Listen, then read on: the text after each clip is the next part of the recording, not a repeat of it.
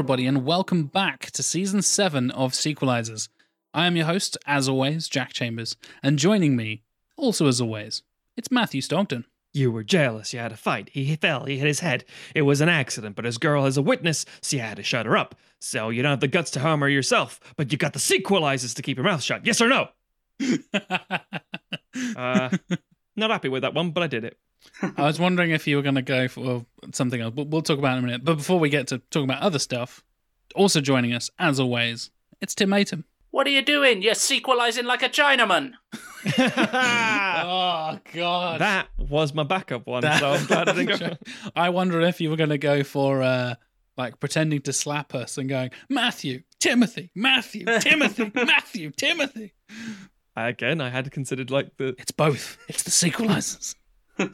He's my sister and a sequelizer. My daughter, a sequelizer. My daughter, a sequelizer. Oh, God. If you haven't already picked up on those bizarre quotes, ladies and gentlemen, this episode, we're fixing a film I didn't know existed until Matt brought it up for the show. And then when I looked at it, I didn't even know it was a sequel to the thing that it's a sequel to until I went and looked it up. And that's something we need to talk about. Oh, yeah. In this episode, we're talking about 1990s, the year of my birth, as mentioned in TMNT.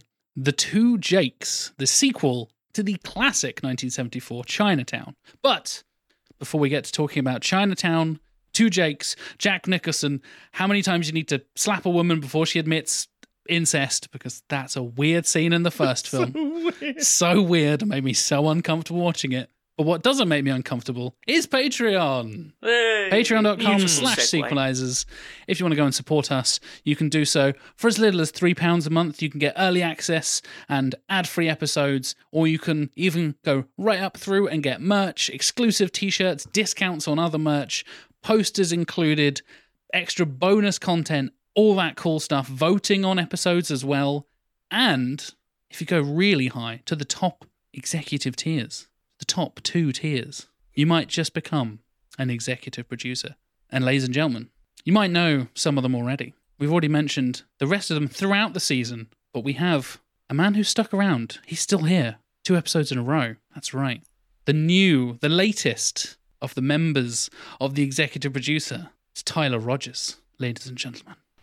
Who is she? And don't give me that crap about your sister because you don't have a sister. Thank you, Tyler, for your support. It's nice to have you on board. We very much appreciate it. And of course, and probably by now, listeners, you know the other 3 gentlemen who are the executive producers. The one, the only, Jonathan Firth Clark. She's my daughter. I said I want the truth. And, of course, none other than Stuart Main. She's my daughter. My sister, my daughter. And last, but certainly not least, the man who has the pick for the season finale of this season, ladies and gentlemen. We've been hyping up, we've been building up. Most of you already know what it is. If you've been on the Discord or you've ever spoken to this man, either in person or on social media, you probably know what it is. The man who's picked the season finale. It's Mike Salvia. She's my sister and my daughter.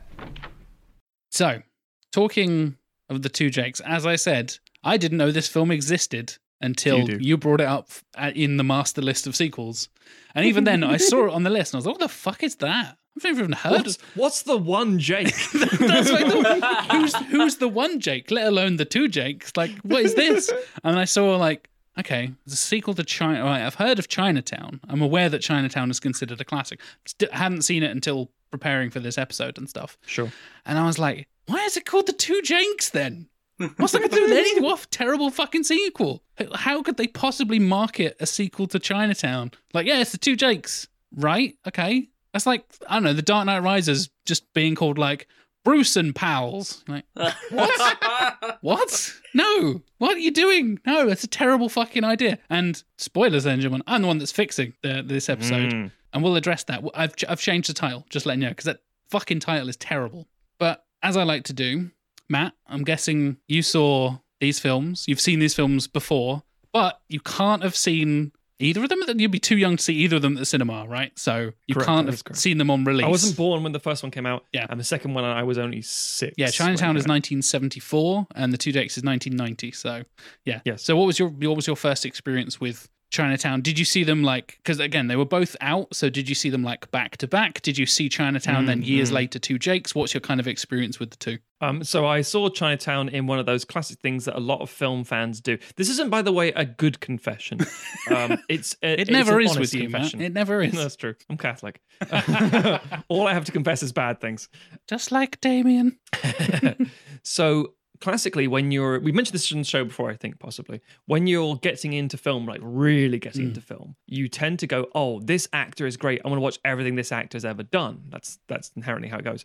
Then you go, oh no, I must love cinema more than I think I do. I know I'm going to work through like the IMDb top 250. Right. And back in like the early 2000s, like 2001 and 2, that was only starting to get a big thing. It was only just rumbling out of nowhere. So this is the fact that there was a definitive list. But more importantly, from my point of view, I have, and I still have upstairs, the Halliwell's guides and the Molten critic things. And I would go through those books and like, right, I need to see these films, the iconic films as, dictated by an old man, based on everything that's, released up until 1997 at that point.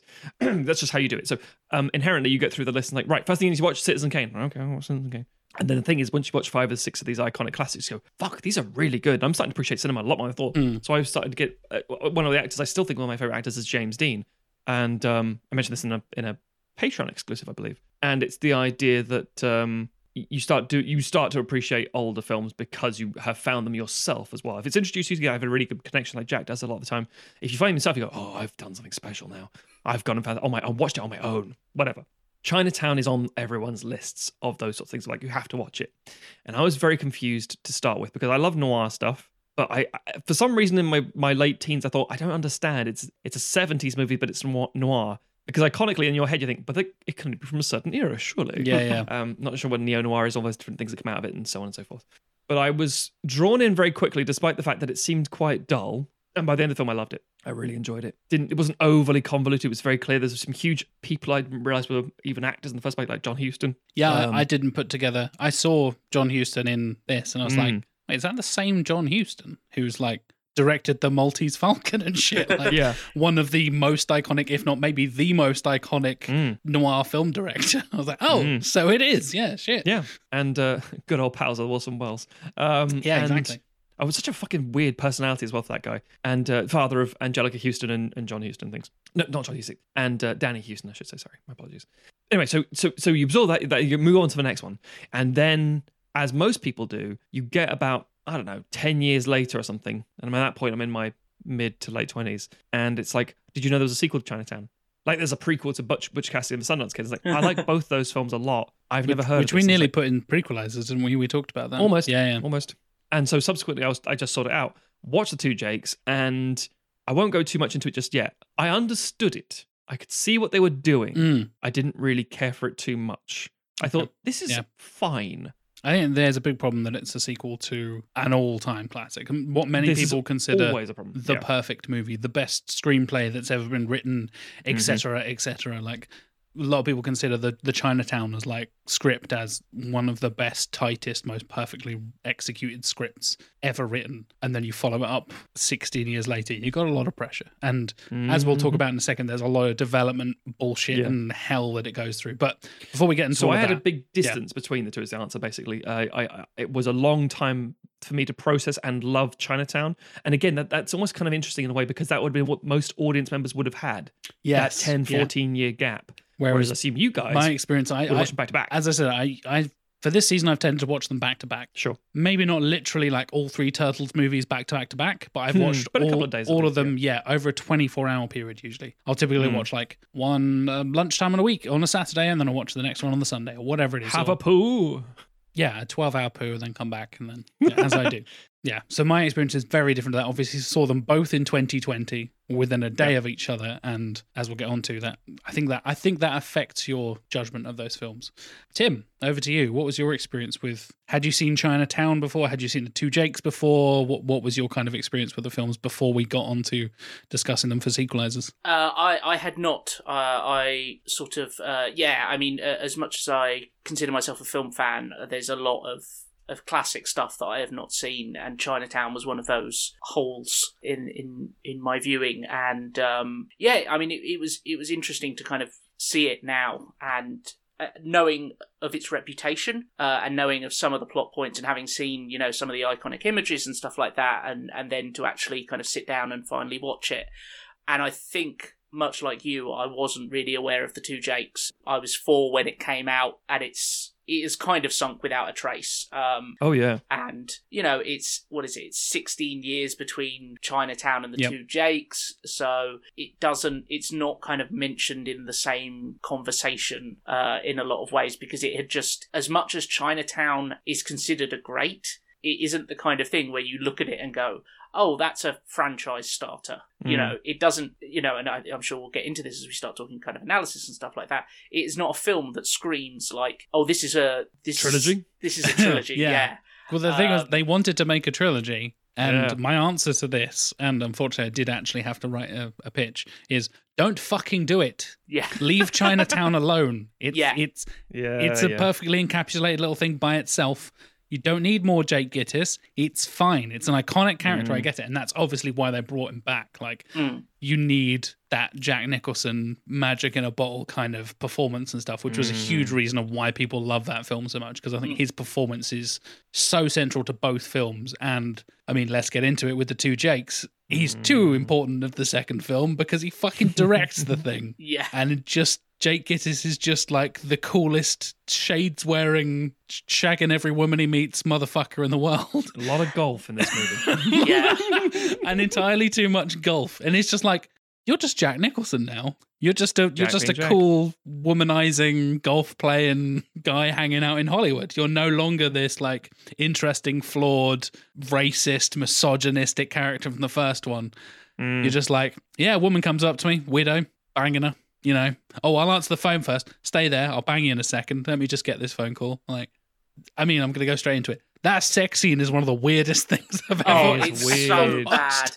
in my It's so entire life. uncomfortable. You're going to make me do it, aren't you? I was like, oh, just take the damn thing Just off. get on Now your you sit there, knees and put your ass in the air. I was like, put your ass in the air. fuck I'll is be with you this? in a minute. It's like, what? And then she's like What? bending over backwards looking at it. It's okay. Noir is ultimately about a handful of things: scandal and sex and risk and danger and death, and it's fantastic like that. And when you keep it to the confines of like code cinema, you're like, oh, it faded to black and it cut up again. Oh my god, they must have had sex. That's like a double demonstration. yeah, That's a really bold thing. That's different from Jack Nicholson literally having a close up of him reaching into a fucking Oh, it goes sack down of the, silk goes pants. down the Goes back of one the butt pants. cheek to the other. And it's like, thanks. It's the most like crotch drying moment in history. Yeah. It's pretty ridiculous. Because bear in mind, Jack Nicholson is in his 50s at this point. Like, Jack Nicholson is 53. Obviously, the character of Jake also ages, but not at the same rate, which is weird. So the second film is set 11 years after the first one, but it's 16 years in real life. So Jack Nicholson is extra old and haggard, but still trying to be cool. And That's like, LA Detectives for you. yeah, exactly. Or But then, Private Eyes. but then Madeline Stowe, who is his counterpoint, Mrs. Bodine in that scene, is like 20 something years young, 21 years younger than him. Yeah. And then she's just like, oh, I can't help myself. This kind of bloated guy in his 50s. I tried to not say the word bloated, but I couldn't think of anything else. Like, as a fellow fat man, I was like, I mean, Nicholson's, he's unbelievably charismatic and cool and has that kind of star quality in so many ways, which is a classic thing from noir as well. Like, you had those people that just invigorated and enriched the experience when they're on screen. But he's just not cool in the second one. And he tries so hard to be... Why does he have a pair of like 1980s sunglasses in apparently 1948? It's so weird. It's the classic thing of there's a record of it, and therefore he's the first person to own them, sort of thing. Exactly, I don't yeah, know about that. It's the Two Jakes is such an odd film in so many ways, and I think it feels so self-indulgent on both very much so. Nicholson's part. The fact that he's the star, he's the director. The film is so centered on him, which, I mean, Chinatown is centered on him, but it doesn't feel in the same, he's in every scene of Chinatown. It's kind of made subjectively in a lot of ways. Like when he gets knocked out, it fades out, and then he gets back when he's. But they fucking love knock it out, Jake Gittis. My God, well, that's a noir trope, That's a trope, yeah. He always gets, he's in an explosion, and he's just like, I just better put some tissue up my nose. I'm like, yeah. When you exploded and you did a silly like cartoon front flip for no fun, I hated that shot so much. That's so fucking stupid. After this first film takes itself really fucking seriously. The second one just has him like, whoa, like cartoon flip out of the way. Because I watched it and I was like, oh my God, they killed fuck me. Yeah. He's just died. Oh no, wait, he's doing a front flip. What the fuck? Power Rangers leaping. It really, that is the perfect description. That is like sparks flying from the chest. Power Rangers flipping off, and then, we need to regroup and fight the putties. Like, that is perfect, Tim. But yeah, it feels self-indulgent on the part of Robert Towne as well, a little bit, because I think that's the thing, because Chinatown is held up as this iconic film, it feels like they've bought into the mythology a little bit too much, because it's like, it feels like, they thought they could get away with calling the film The Two Jakes, because everyone would go, Jake, well, you must mean Jake Gittis, the star of Chinatown. Again, I couldn't agree more, Tim. Well said. The third film was going to be called Gittis versus Gittis, because it was about him getting a divorce. And it's like, these are terrible names, and like, as much as Chinatown is an iconic film, and like the look of Jake Gittis with the bandage on the nose, like, but he isn't an iconic character, if that makes sense, because he's not a silhouette thing where you can just silhouette him and go, I know who that is exactly. Yeah, because I think in a lot of ways, like, Jack Nicholson is one of those people who oftentimes you're not watching a performance, you're watching Jack Nicholson. Jack Nicholson, yeah. So people don't think of like, like Jake Gittis, what a character. They just think Jack Nicholson's great in that film. And it's the Denzel Washington mindset. Denzel's an amazing actor, but most of the time he plays Denzel. Yes. I'm not saying him the person, but the character he's created, he'll play that one, and he plays it fan-fucking-tastically. Yeah, it's like try and name some of Denzel Washington's characters. Like they don't. Yeah, the guy for the Manchurian Candidate. The one from the other one, the dude from Training Day. Yeah, you just think of it as Denzel. Denzel, that's Denzel. Yeah, and the same way Jack is Jack. Yeah, and the same way, like, you mean like Jack Torrance? No, that's Jack Nicholson. That's Nicholson in a house. Yeah, apparently they didn't want to cast Jack Nicholson as Jack Torrance because he's too Jack Nicholson. Stephen King was like, no, I am not having Jack Nicholson. He didn't want James Caan either. He didn't want James Caan as well, yeah. He's going to be too Jack Nicholson and he's just going to take over the whole film. And they were like, no, it's going to be fine. And then he kind of does. But again, The Shining is a bit of a masterpiece as well, so you can kind of get away with it. I find it interesting because we talk about it being an indulgent film, because you're entirely right, it is. But it was such a weird, troubled one. You don't really appreciate this going into it. I think the reason I've seen in the past a clip of Siskel and Ebert talking about it, and they both give it a positive review. Ebert really likes The Two Jakes. I read his review, as I said I do, even especially when I'm doing the pitch, but even as much as I try to avoid the Rotten Tomatoes scores, I always try and watch YouTube reviews or go and read reviews and all that kind of stuff. And Ebert gave it like 4 out of 5 or something like that. He really enjoys The Two Jakes and said like a lot of people misunderstand it and it's much better than a lot of people give it credit for. Yes. And to you, the late great Roger Ebert, I say fuck off. The Two Jakes is not a good film. He's one man's opinion. The thing that's interesting is, like anything, if you put yourself in the mindset of the time, 1989, Nicholson had just done The Joker to great acclaim. Like, you made a silly role, serious and cool, in the same way that everybody doing The Joker seems to do a fucking job like that, apparently.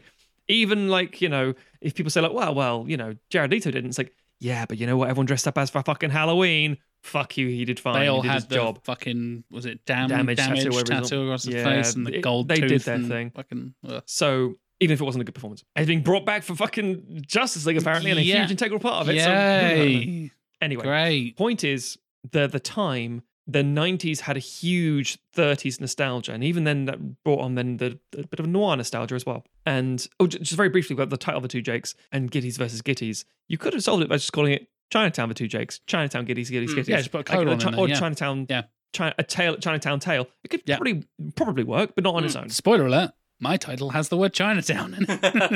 Clappy for you. No, so Chinatown's a weird one because, The Two Jakes specific is a weird one because it was supposed to be Robert Towne directing, I believe. Yes, it was. In the 80s, like mid-80s. It was originally supposed to come out. It was being worked on by Nicholson was involved, but Robert Evans had the rights to it, and he was going to be. He was acting as well. He was going to be Jake Berman, and he did a screen test for it. They also wanted Dustin Hoffman at one point as well. That would have been interesting. Yeah, Towne wanted to have Dustin Hoffman, and Evans wanted to cast himself because reasons. But then he refused to cut his hair to a 1940s style because he'd recently had plastic surgery. And yes, he's one of those people that kind of looks like a cat, where it's gone a bit too far and his cheekbones are like halfway up to his, weird. And then they were like, well, you kind of need to look the part. And then he did a screen test, and apparently he was unbearably bad. And Jack Nicholson basically laughed him out of the building. Yep. And Nicholson did face to face, takes with him and stuff, and said he is not being in this film under no circumstances. Listen, it was the 80s. There was a lot of cocaine in Hollywood. Yeah, I'm sure Robert Evans did more than his fair share. Yeah, and they even had so Harvey Keitel is obviously the other Jake. He is the second Jake Berman in the actual film. He had already been cast as a role in 1985. Yeah, Joe Pesci was in there as well. Kelly McGillis. Harrison Ford was in talks to be the other Jake at some point as well. Yeah. And what Harrison Ford film is it? There's a Harrison Ford film with Kelly McGillis in it, and that's the film they ended up making with that team instead of the two Jakes, and it came out in 1985. I'm trying to think what it was. The Witness? It might be The Witness, something like that. Which is a really good film. Yeah, really good. But it's this weird thing of it went through so many different versions, and they had to scrap a bunch of sets. It got to the point of very nearly filming, and then collapsed, and they had to they lost millions of dollars on it. Yeah. So a bunch of the crew hadn't been paid, so they filed lawsuits against them, against Towne, Evans, Nicholson, as a production trio. Yes, and they had to pay all of their unpaid things, and also pay for the film that wasn't being made. So, say for example, they've spent 6 weeks setting up this set and stage and whatever. So a team of 100 people set up all these stages and sets for 6 weeks, and the whole filming process is going to be another 12 weeks. I'm just pulling numbers out my arse here, obviously. No, I get it, yeah. So that's fine. Just for scale. And they were they sued them, won, and they had to pay them for the full 18-week shoot, even though they'd only worked for 6 weeks. And that basically was well, all of our production budget is gone, so now we can't make the movie. What do we do? And they were like, you don't make the movie. And eventually, even Roy Scheider from episode 1 of Sequelizers, originally from Jaws, he was also going to be in there for the second iteration. So it's going to be Harrison Ford and Roy Scheider. They were going to get rid of Nicholson. It was a whole thing. Then John Huston was going to be brought in as director, but Huston was quite ill at the time, and he passes away in 1987, I believe, very shortly afterwards. Yeah. That's why Cross is not brought back for the sequel at all, because you can't really recast that character when you've got. He did. Yeah, and Huston's performance is so showing his own mouth. Oh, he's just the big old cigar and stuff. It's brilliant. Yeah. He's brilliant. So yeah, they originally planned to have him as director, and again, as I said, he's an iconic noir director. It totally makes sense.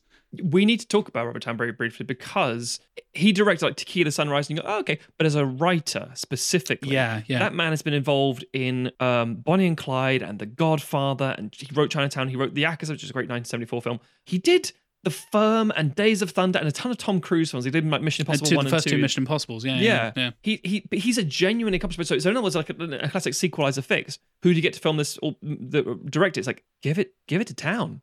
He's a good shout, except a lot of shit went down. And that's why, for example, it's very interesting, it's indulgent, because just to make a personal tangent, shall we say, Jack Nicholson is an interesting choice. I wouldn't say a bad choice. He's an interesting choice, just in general, from his own experience and stuff. And the fact that he has done a few films at that point. He's been directing since the 70s, technically. So he's been doing bits, but not really major. He's directed a handful. Bear in mind how long his career spans back to the mid 50s. He's 5-6 decades. He's directed 7 decades of films, 3 films in total or something like that. I think pretty much. So he's competent enough to be now in the industry. He knows his stuff. It sort of makes a bit of sense. But as somebody who's directed and acted at the same time, you have to either be incredibly upfront and vocal with your crew, or alternatively, you need to trust them like a motherfucker because you don't have the time to watch every single take back. You have to trust your cinematography. You have to trust the crew around you to get the stuff. And I think there's so much of this movie that he's like, get this, or whatever. And Chinatown is made up of these really beautiful, long takes on tripod that just hang for so long and so perfectly. Just two people talking, and it just sits and it's framed magnificently. And it's just like, this is glorious. Two Jakes has a lot of similar stuff and tries to emulate it, but it feels very flat by comparison. And the performances aren't bad. And again, I can't stress enough, Robert Towne wrote both scripts. Yeah. So you'd think they would be... There's a scene in particular, which, much like the sex scene, I kind of want to go into a little bit of a tangent about very quickly, because it goes on too long and it's not really as urgent as should be, has no real plausibility, and it's like completely nonsense, but it feels also quite important. So at one point, the cops pick up Jake because he is in fact a private eye. He's not a lawman, as it were. He's not in that same regard. He's a detective, a private detective, sorry. And obviously, you have a little bit of like clouts with the law, and he's got his license to practice, but he's not a cop. And it's important to establish this because Americans never talk about it. And when you watch films as a kid, you're like, I don't understand. Why are the police angry with him? It's like, because he's not a policeman, but he's a detective. It's different. Anyway. They hint about him having experience in the police force, and that's his ties to Chinatown. And also, he's a war veteran from the First World War as well. They bring that up quite a lot in the first film, and they talk about how experienced he is, and he's the right man for the job, and that's why he's such a good investigator and all this kind of stuff. Exactly. So there's one scene where the cops take him in and say, you got to hand over this evidence, this tape. And he's like, no, I'm not going to. You're going to have me hand over the tape and then you decide if it's evidence? No. And that's a great fucking bit. Like, talk about corruption and shit. Because the whole point about these films. And there's the return of some of the cops from the first one as well. Exactly. You have and Tom Waits is there. Yeah, fucking Tom Waits is Tom Waits in the background. I'm just going to hang out, lean up against his post and just not do anything for a while. Like, why is uncredited Tom Waits just hanging out in the corner? So strange. So the fact that it's all about, because if the trilogy had unfolded properly, the first film was about water and corruption in Los Angeles. The second film was about oil and corruption in California. The third one we were about, as well as obviously a scandal and divorces in all of them, but the third one would be about the highway system and corruption in California. And it's all genuinely fascinating to people who are fascinated by that stuff. But anyway, so he's got the corrupt cop situation, and it's all sort of flashbacks to Chinatown that makes everyone uncomfortable. At which point he insults this kid of a previous cop from the other film, who then punches him, and then he pulls a gun on him. The cop pulls a gun on Jake. He's like, well, this is fucking stepped up. And then he's like wrestling with him, and the cop's like, oh, but ruckus goes on, firing the gun into the floor a few times, and then Jake takes the gun from him and he says, suck it, suck it, suck it. And he goes like, go on. And he puts the pistol in his mouth, the 35 as well, and makes him like, and then he says a few things. And Loach flashbacks pisses to the original. Himself. The cop. And then he pisses himself. And then the detective, the captain as well, says, "You get out of here, and you're suspended for like." He was like, "You fired a gun in a police station at a guy who wasn't even like a witness. What the fuck is wrong with suspended for like?" I mean, obviously that's the point of corruption in general. It's so and also weird. Back in the day, they just. Fuck it. Just have a fight with a gun and piss yourself in a cop You can station. do the whole like post-war PTSD stuff, but they don't. So the whole thing there is indicative of the whole film to me. Also, like, how is Jake not arrested at that point? You made a police officer suck a gun. Like, what the fuck? Yeah, which again, if you've ever fired a gun, those things get fucking hot. Yeah, he just gets away with a lot of shit. And there are some like terrible fucking fight scenes in these films as well. Oh, I know a lot of people think the like Orange Grove, like who's driving about trying to escape the guy with the crutch, and they're just trying to beat him up, and they really sloppily and badly beat him up, and nothing really happens. Okay. That whole fight was an old pointless. Story about Jack Nicholson, which is literally when people talk about Hollywood, which is that Jack Nicholson obviously loves his basketball at the minute. That's all he does. He loves the Lakers. But at one point he was driving down, this must have been in the early 2000s, I think, or maybe the 90s. And he's driving down the road and he gets cut up by somebody on the highway. Oh, yeah, I know this story. Yeah. And he then, as they get to some lights, he obviously tails the car the whole way, then pulls up in front of them on the actual, like the bit with the crosswalk where the pedestrians cross over, opens his boot, gets out golf clubs, smashes the fuck out of the bonnet of the car, gets back in and gets out. And when the cops turn up, they say, it was Jack Nicholson. He said, that's Jack. It's like, what? Sorry, what do you mean? That's an assault. That's a crime. It's like, nah, it's Jack. We're not going to do anything. You know Jack, how he is. Yeah, you should be lucky. You're now in an anecdote for all time. Yeah. And also, you shouldn't have cut him up. He's Jack. And that's kind of the point. But he's such a fascinating individual, Jack Nicholson, because he's from humble origins, really fucked up roots. The whole like my sister, my daughter, my stuff actually is part of his history in a weird way. Not directly and intentionally, because of the classic, when someone in a family out of wedlock sort of thing had a kid, it was a scandal. So it's like, oh, that's just my brother. It's like, no, you had a kid. And you're just, you were young and a teenager, and it's the family, the classic, old Irish Catholic. And family he has a sort of bunch of like bastard sons and stuff, just all it's over, so weird. kind of Boris Johnson style, like at least 6 children. You're like, yeah, 6 to 7. Jack's going to be Jack, Yeah, and then you've got the thing where people interview. I could get away with that with my name. That's not fair. Do you want to father a load of children randomly? I mean, no, but I want to get away with shit. Like the cops are like, that's Jack. Everyone's get away with shit. That's humans in power. It's weird because when he's interviewed and stuff, he's surprisingly humble, and he will take certain jobs and things, and he goes 100% on everything he's on, and I think he's still the most awarded male Academy Award winner because he's won 3 Oscars, I think. Is he really? Bloody hell! Yeah, he's one of the only ones I think. I don't know how that's still accurate, but it used to be a big fact. But classically, whenever he's interviewed and says, people have said, you are the best of all time actor. You are the actor. What do you say to that? He says, well, obviously, that's stupid. It's Marlon Brando. Come on, man. It's Brando. And so when whenever people are like, who's the greatest actor of all time? Brando's name circles partly because Jack Nicholson always says, well, you think it's me, but it's not, it's Brando. And you're like, oh, interesting. Point I'm trying to get to is the man is larger than life. And while in the Chinatown early in his career, which is a fucking amazing career, he plays a character who's a goddamn weasel, and he's like, I'm telling this joke. Hang on. Man. Oh god, the joke that makes no fucking sense. I don't get it at all. I get it, but it's racist and gross. It's racist and sexist, and comes from a time where like you get married and that's supposedly the person you only have sex with for the rest of your life, kind of thing. Yeah, and I kind of fuck it. I understand that, but I remember having to go over it. And I was like, I don't understand. Anyway, but then you get to the second film, and it's like, nope, big dick swinging Jack here. I'm going to play off it. I'm going to play golf all the time, just because I play golf all the time. It seems like a fun thing to do. Nothing can really get through to me. Harvey Keitel's character is this all over the place kind of guy, but don't worry, because of my fucking friendship and the fact we both call Jake. Hey, what about that? And we wear the same shoes because reasons.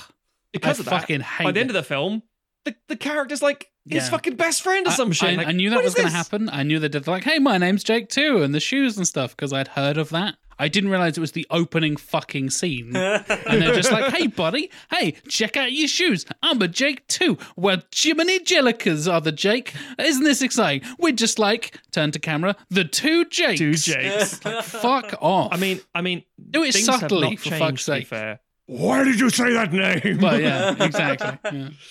Yeah. My mother's name's Jake too. Must save Jake. What? Jake Wayne? No, Jake Gillis.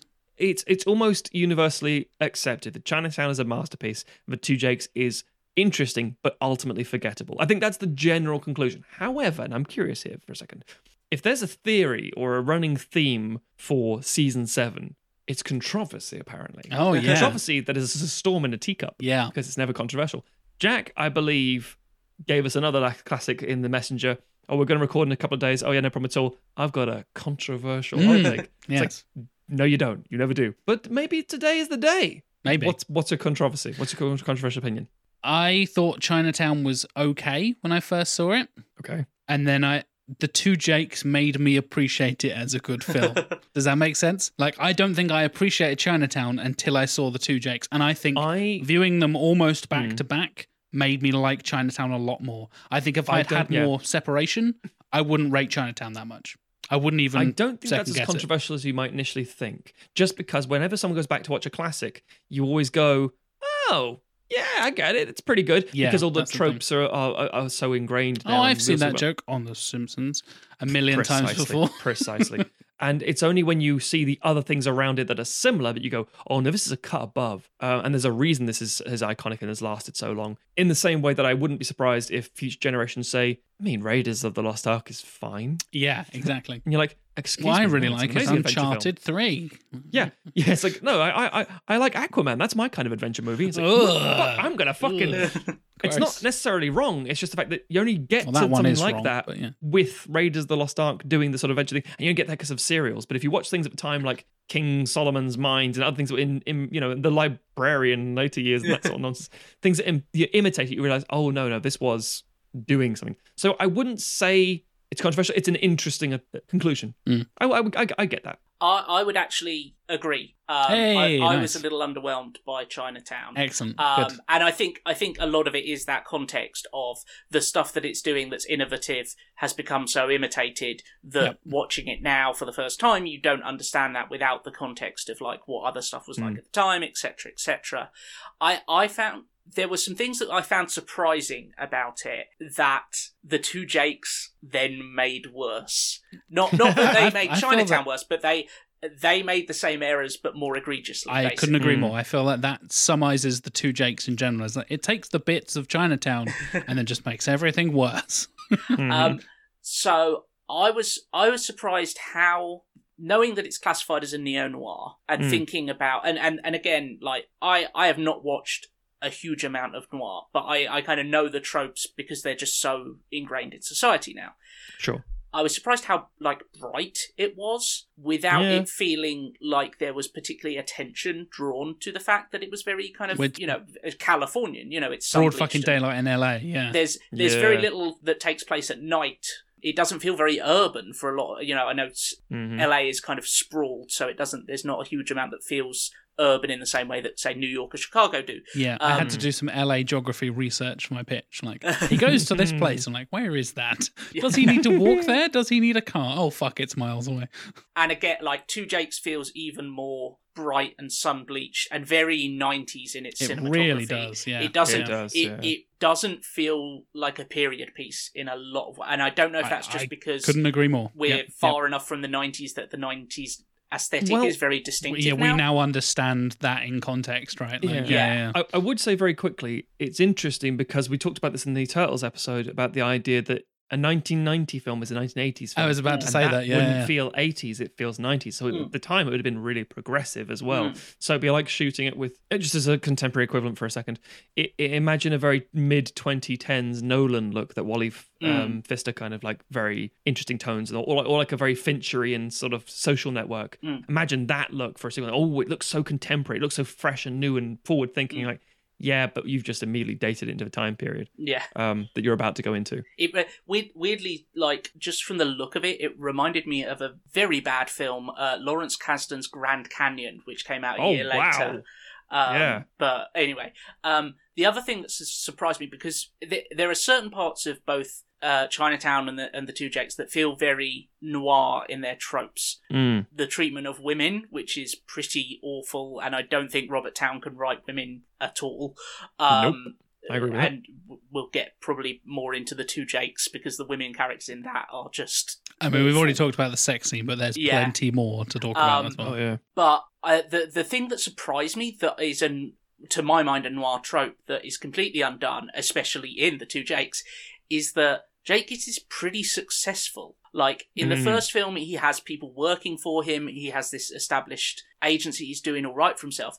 In the Two Jakes, like, he's a member of a country club and he's got a whole building that works for him and all that kind of stuff. And I'm like, I thought all noir detectives were meant to be, like, down on their luck. Yeah. And it feels really weird because he feels so establishment in the Two Jakes. Because he's Jack Nicholson. Because he's fucking Jack Nicholson, yes. Yeah. Exactly. This is really interesting because to kind of slightly pivot to me, like, teasing my pitch here, you've brought up a lot of different things and both of you guys said, like, oh, they could have done this, but they didn't do this. They could have done this, but they didn't do that. I've done a bunch of this in my pitch, and I've been really nervous about this pitch because, and I don't know how else to word it, but like this is the film I knew the least about going into it of the ones that I've written. I probably put the most pressure on myself for the Thing pitch, as we've covered extensively, that was the hardest writing job for me so far. And like Dark Knight Rises stuff just came off the top of my head because I've been planning that for ages, whatever. But my process for this was like, how the fuck do I do a sequel to Chinatown? I'm a kid born in the year that the sequel comes out. How the fuck do I do a sequel to the classic like noir from the 70s kind of stuff. And you guys have touched on a couple of things. Obviously, listeners, we're going in blind once again. The other two have not seen my pitch. They don't know that I've hinted at the title. They don't know the title, don't know the director, don't know who's in it. They don't know the plot, nothing. If they scroll down the document a little bit, they'll see it there. We have a little shared Google Doc, but we'll get into that later on. But he's very interesting. Don't some of these peek points at your Christmas presents. Yeah, exactly. Some of the points you guys are bringing up, I'm like, oh, thank God I addressed that in the pitch. Because I've been really nervous of like... We both, I think we all do that. Is this just a bunch of shit that I've just made up?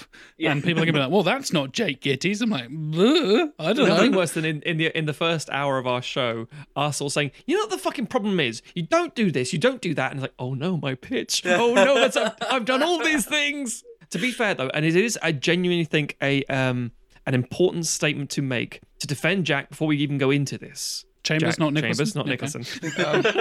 The two Jacks. We did it. We did it. Thank you very much for listening, everybody. We'll see you next week. But played on a sultry trumpet. Oh. That works. So I was going to say that even the writer of Chinatown, who worked on some of the biggest and most successful films, and in a year where he won an Oscar against films like The Godfather Part 2 and the adaptation of The Great Gatsby and Murder on the Orient Express, he won an Oscar for Chinatown.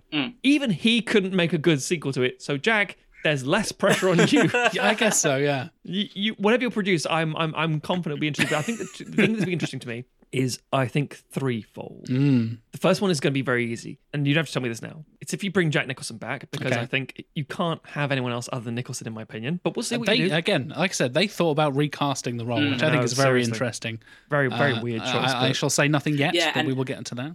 All of their choices are very, like, Harrison Ford Harrison has such fucking a different Ford. energy to Jack Nicholson. Late 80s, post Return of the Jedi, Harrison Ford. What a weird fucking choice. Yeah. In an age where Blade Runner is still his other noir film. I guess I'm Jake Gittes now, so I can. He was a good guy. He used to be in the war. Suck this gun from you.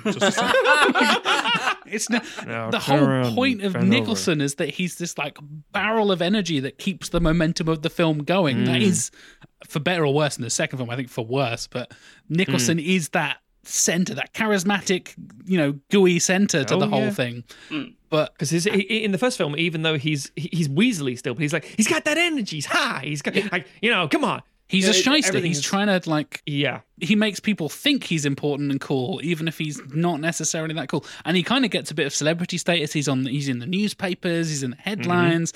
Or the ladies want to fuck him for some reason because he's Jack Nicholson. He's Jack. That's Jack. Sorry, carry on with your points. There are two other points, and that is going to be your director and your year. I think they're going to be vitally important. I'm not going to say anything what I expect or think, but I think you'll get from me a reaction of okay, or yes, boy. Unsurprisingly, those are the two things I spent the most time in terms of obviously I spent the most time actually typing the pitch out. Yeah. But in terms of word to time ratio, do you know what I mean? Picking the director. I mentioned the difficulty picking director for my TMNT thing. Once it all slotted into place, I think it made sense. And funny enough, and this is teasing at the year here because this is relevant, John Huston was one of my forerunners for being a director. Oh, so you're going potentially late 70s, early 80s? Potentially. Mid-80s, or whatever it be. It's before, let's put it this way, it's before John Huston dies. So, yeah. And that was a huge... We'll obviously talk about this in more detail in a sec later on in the episode, but that was a big consideration for me. And then I found someone else who I thought, that might work, and that might bring something a little bit different, a bit more interesting. Okay. That's what I've gone for. But I mean, I've also changed the year. I've changed the title. I've changed the director.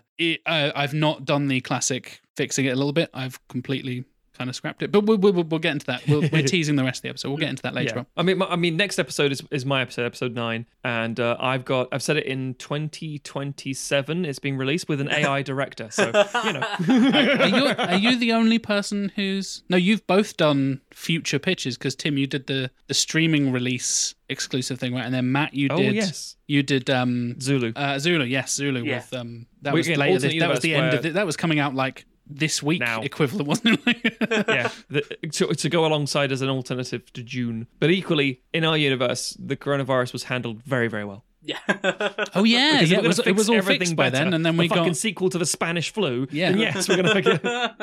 and we got Steve McQueen just being like, "Yeah, I've sorted it, mate. No worries, everything's Problem fine." solved. Oh, if only we lived in the Sequelizers universe, right, lads? If only. People always say it. Yeah. Hi everyone, it's Tim here, just with a heads up and a content warning for you. In the next section, we discuss Roman Polanski, who obviously directed Chinatown, and the various crimes and allegations that have been levelled against him across the years. If that's something that you don't fancy listening to, then you can jump to approximately 58 minutes, which is where we wrap up our discussion and move on to ads if you're listening to an ad version, or straight into Rotten Tomatoes if you're listening to an ad-free version. Hope you enjoy the rest of the episode, and thanks very much for listening. I think I do want to briefly touch on this because we've obviously talked up Chinatown, although Jack and I both were a little more kind Are of... you addressing the elephant in the room here too? Yes, I feel like it's thought probably so. worthwhile. Speaking of controversy, Oh, yeah. shit. We're talking about Rush Hour 3's amazing actor. Yeah. The man with knife.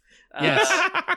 Which is weird that he because to me that, not having seen it before, like that is the iconic thing of Chinatown, is like the image of Jack Nicholson with the bandage on his nose and Yes. the knife being kind of up his nose. That was the How moment horrible is that scene as well? He doesn't like just cut him; he sticks the knife in his nose and then pulls it out. Like, it's ugh, and ugh. the kind of the visceral nature of the violence in that moment, I was like, wow, they've really fucking went for it. Yeah. And apparently I'm- the prop was designed in a way that like it was safe, but if they'd have done it wrong, it still would have cut Jack It cut Nicholson's nose open. Yeah. I was looking at it, I keep thinking to myself, this is just so... It's not as drawn out as you think it is. It's very quick and it's so violent because you look at it and obviously, yes, you say about like props and things, obviously live action stuff, in-camera techniques, blah, blah, blah. I was showing to my wife the other day and I thought, I know how they did it, but I don't know how you do this. Yeah. It's like a magic trick, It's something when you're real, told how it works. yeah. It's like, yeah, but it looks real. It just I don't feels, understand. Anyway, we Yes. Let's stop praising the prick. Let's talk about the prick. Yes, the man with the knife in question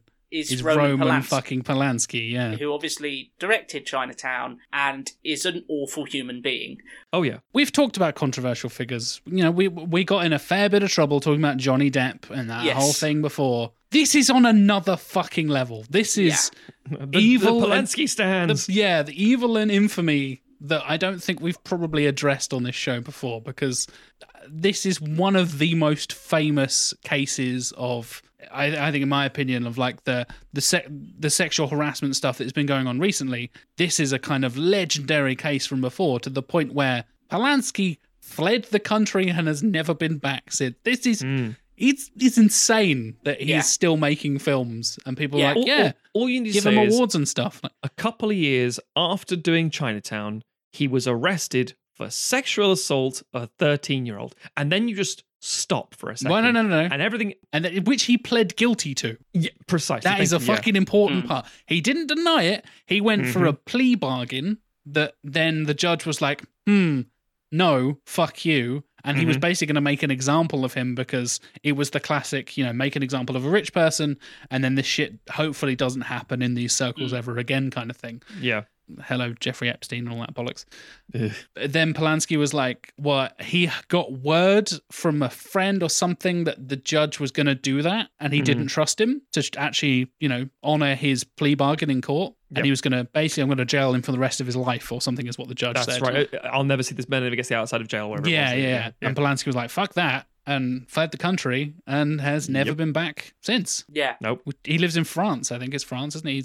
And He's France, French-Polish, so yeah. Yeah, he's got French citizenship and Polish citizenship, so he's flitted between the two. But I believe he doesn't. There's no extradition treaty between France and the US. That certain countries have certain relationships where, if you're a criminal in one, and if you're like a felon, like a real like national level criminal, the country will work with the country of origin and like extradite them back and imprison them and force them back into the country to be tried and all that kind of stuff. Sure. France at the time, and I believe still to this day, does not have that relationship with America. So Polanski's just kind of gotten away with it. And Very it's, much so, and it's because terrifying. In the early 2000s, I remember this distinctly myself because that's when I started learning about it. Obviously, just, a couple years before I watched Chinatown, I was like watching a few other Polanski films, like, oh, this guy's really cool, he's really interesting. Because you don't know these things. Internet's a thing, obviously, but not in the same way. Think, oh, wow, the guy that did Rosemary's Baby, that's so cool. And then aforementioned Rosemary's Baby, we talked about it on the Damien episode. And then he did The Pianist, and everyone went, this film is astonishing. The Pianist is the one that made me aware of Polanski. Yes. Yeah, same. And Weinstein tried to stop him getting an Oscar by labeling him a child rapist. I say labeling. Layers of irony there, ladies and gentlemen. And Polanski blamed him. He's like, how dare you bring up the focus again on this case? And that was one of Weinstein's defense, was like, no, this is all a conspiracy theory built by Roman Polanski to cover himself up. I've not done anything wrong. This is all Roman's doing. Like, I'm the good guy in this. I want to get Roman Polanski to answer for his crimes. And if you've got Weinstein claiming to be the good guy against the other guy, fucking hell. And there was a kind of light shone on it again recently in February of this year, actually, because a bunch of the people involved with Portrait of a Lady on Fire, yes, or the actresses and the director, I believe, walked out of the Caesar Awards in France, which are like the French Oscars, basically, because Polanski won for a film. And it is that thing of like, how are you still giving this guy awards? Yeah, he won BAFTAs and Oscars for best direction. Not like it won best picture, and you kind of be like, it's an amazing film, but we'll ignore the director, or like best performance. We're going to award him. You specifically awarding him as a creator, specifically him directly for both BAFTAs and Oscars.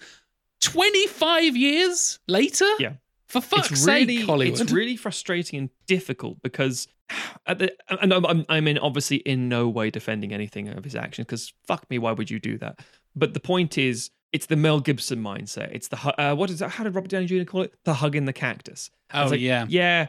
Some people need to be impaled on that fucking cactus. To be fair, it's not about hugging it and like, oh, I did my time. It's like, no, you're a shit. Also, just because you're talented doesn't Polanski matter. didn't do his fucking time. He ran away. No, exactly. Yeah. If he had been jailed for it, and then say, for example, he was released 20 years later in the late 90s and still made The Pianist in 2002. There's an argument there for he made a mistake when he was a younger man. He's atoned for it. He spent time in jail, whatever. I'm not justifying it, obviously, but there is an argument there that you can justify to say... It's the separation of art and artist, and it's like, yes, you can, but you're not. Separating art and artistry is difficult for me, but... Oh no, I don't think you can. Personally, I think a lot of people try to, and try, are successful. I try to see that. The Pianist as a huge thing created by a lot of people. Yeah, the problem is that man who is a child rapist got a lot of fucking money from that movie. Yeah, he may use that money to rape children because that's ultimately what he's done. Yes, and I'm not saying it's like Jack was saying about if he served time, etc. He is unrepentant. Like he has run away from the consequences of. Well said. And the thing is, as I'm not saying anyone's opinion is above anyone else's, but if you've seen my highlight of the year for last year, for 2020, a film that appeared quite a lot is Portrait of a Lady on Fire, because everyone involved in that film is a fucking amazing creator and creatives in general. And I think if you want to see the future of cinema, go watch that movie.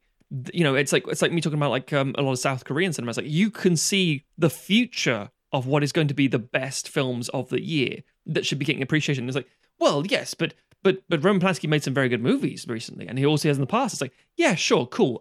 Let's put them in a historical vault as a novelty then, and we can watch them and say, that's a good film. He's a weird guy. He was also in Rush Hour 3. You That's know how we take away awards? Like Jimmy Savile is no longer an OB or MB or whatever. Yes. Honours and things. Yes, yeah. You're stripped of titles once you're discovered that you're a monster, and unfortunately, it happens more than we'd like to think that it does.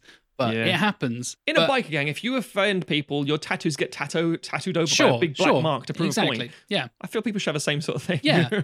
But the whole thing with this, and I know we're kind of harping on this, but it is such a huge subject to talk about. Like, he didn't win the Oscars and then rape someone. And that's someone being a 13-year-old, need we remind you. This is some serious fucking shit that years later, where it is basically confirmed that he did this thing, and he pled guilty to that thing.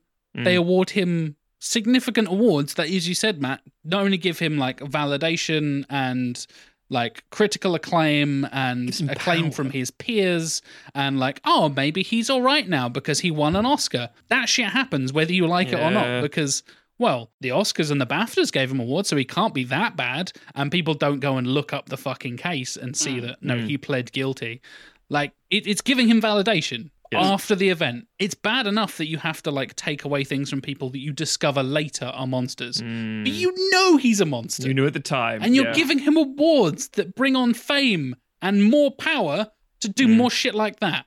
Granted, It sounds- we don't know that he's done the whole, like, you know, had sex with more people underage and built a ring or Yes. whatever it is. Like, we don't know that, but there is acclaim and power and money that comes with those awards. And as much of a, you know, symbol of nothing they really are, they do mean something in the Hollywood circles, for better or This worse. is what we were talking about in our Oscars episode. It means something because it sends a message to the world. Yeah. It's like, It's he's a message, all right. It's a message of acceptance for a Yeah. fucking paedophile. Yeah. And I That's think I was not gonna say acceptable. I know if we're being controversial on the fucking sequelizer. I know some people I don't just think there's controversy at all. disagree No, with no, our but political views, but they acknowledged and validated a fucking paedophile. How are more people not outraged? But I know a lot of people are. Like you said, people walk out of cinemas and stuff. But like, fuck me. Yeah. That It's 'cause it's swept blows under my the carpet. mind. It's not common knowledge. I mean, this is a very flippant way of looking at it, unfortunately, as a segue, but we do have this, and I don't want to say responsibility, that's such a heavy word and a loaded word, but it's important to add it.